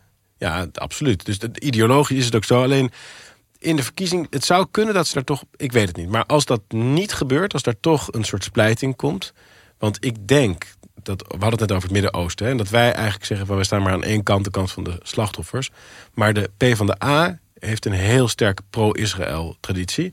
GroenLinks heeft dus een heel sterke pro-Palestijnen traditie. Voor zover je met in die zin is om in die termen te spreken. En dat is echt een splijting nu daar. Dus het kan zijn dat daar toch iets gebeurt, dat die coalitie uit elkaar valt. Ik weet het niet. Hè, maar als er dus iets geks gebeurt in die coalitiebesprekingen, dan kan het zo zijn dat er een soort minderheidskabinet komt. VVD, Omtzigt, BBB bijvoorbeeld. En die hebben dan gedoogsteun nodig van FVD, PVV. Dat zou kunnen. Allebei, 1 van 2. Ja, hangt er vanaf hoe groter worden. Ja, maar dat zou kunnen. Dat ze dan toch bij ons komen onderhandelen. Dan houden wij het bijvoorbeeld in stand op het gebied van, weet ik veel, belastingen, financiën, dat soort dingen. Maar dan willen we daarvoor terug een referendum. Geen censuur, geen client-side scanning op social media. Noem nog eens iets, een immigratiestop of weet ik veel. Dat zou kunnen. Stoppen met de oorlog in Oekraïne. En daar hoop ik wel op. Maar ja, hoop doet leven, Jorn. Ik ben wat cynischer, denk ik, hierin. Maar ja. Ik hoop met je mee. Oké, heel veel dank. Kom naar onze uitslagenavond om te vertellen dat je hebt gestemd. en dan vieren we samen de overwinning. Ik ga niet zeggen akkoord hierop, maar ik dank je wel. Ik overweeg het nog even. Ja. Dank je wel voor je komst. We gaan nog even kijkersvragen doen, zoals je het goed vindt. Heel leuk. Pak je eerst een kopje koffie. Ik sluit hem even af en dan pak jij een kopje koffie en dan gaan we kijkersvragen doen. Okay. Akkoord? Ja. Lieve vrienden, ik hoop dat jullie het tof hebben gevonden, dat jullie wat geleerd hebben, dat jullie zelf een keuze gaan maken of jullie wel of niet gaan stemmen. En wel gaan stemmen. En ik hoop natuurlijk dat jullie de podcast ook zullen delen met jullie vrienden op jullie socials. En op www.detruemanshow.com kun je ook een financiële bijdrage doen. Daarmee helpen jullie mij natuurlijk enorm. Abonneer je ook even op het kanaal waar je nu zit te kijken. Of het naar Spotify of YouTube is. Dat helpt natuurlijk ons bereik ook vergroten. En dat is altijd nice. Wij gaan de kijkersvragen nu doen. Die zijn exclusief te zien op That Spirit. Als je daar zit te kijken, super tof. En als niet, verhuis daar even mee naartoe. Dan zien we jullie daar weer. een kopje koffie en dan gaan we gauw mee beginnen. Tot zo en anders tot de volgende keer. Ciao.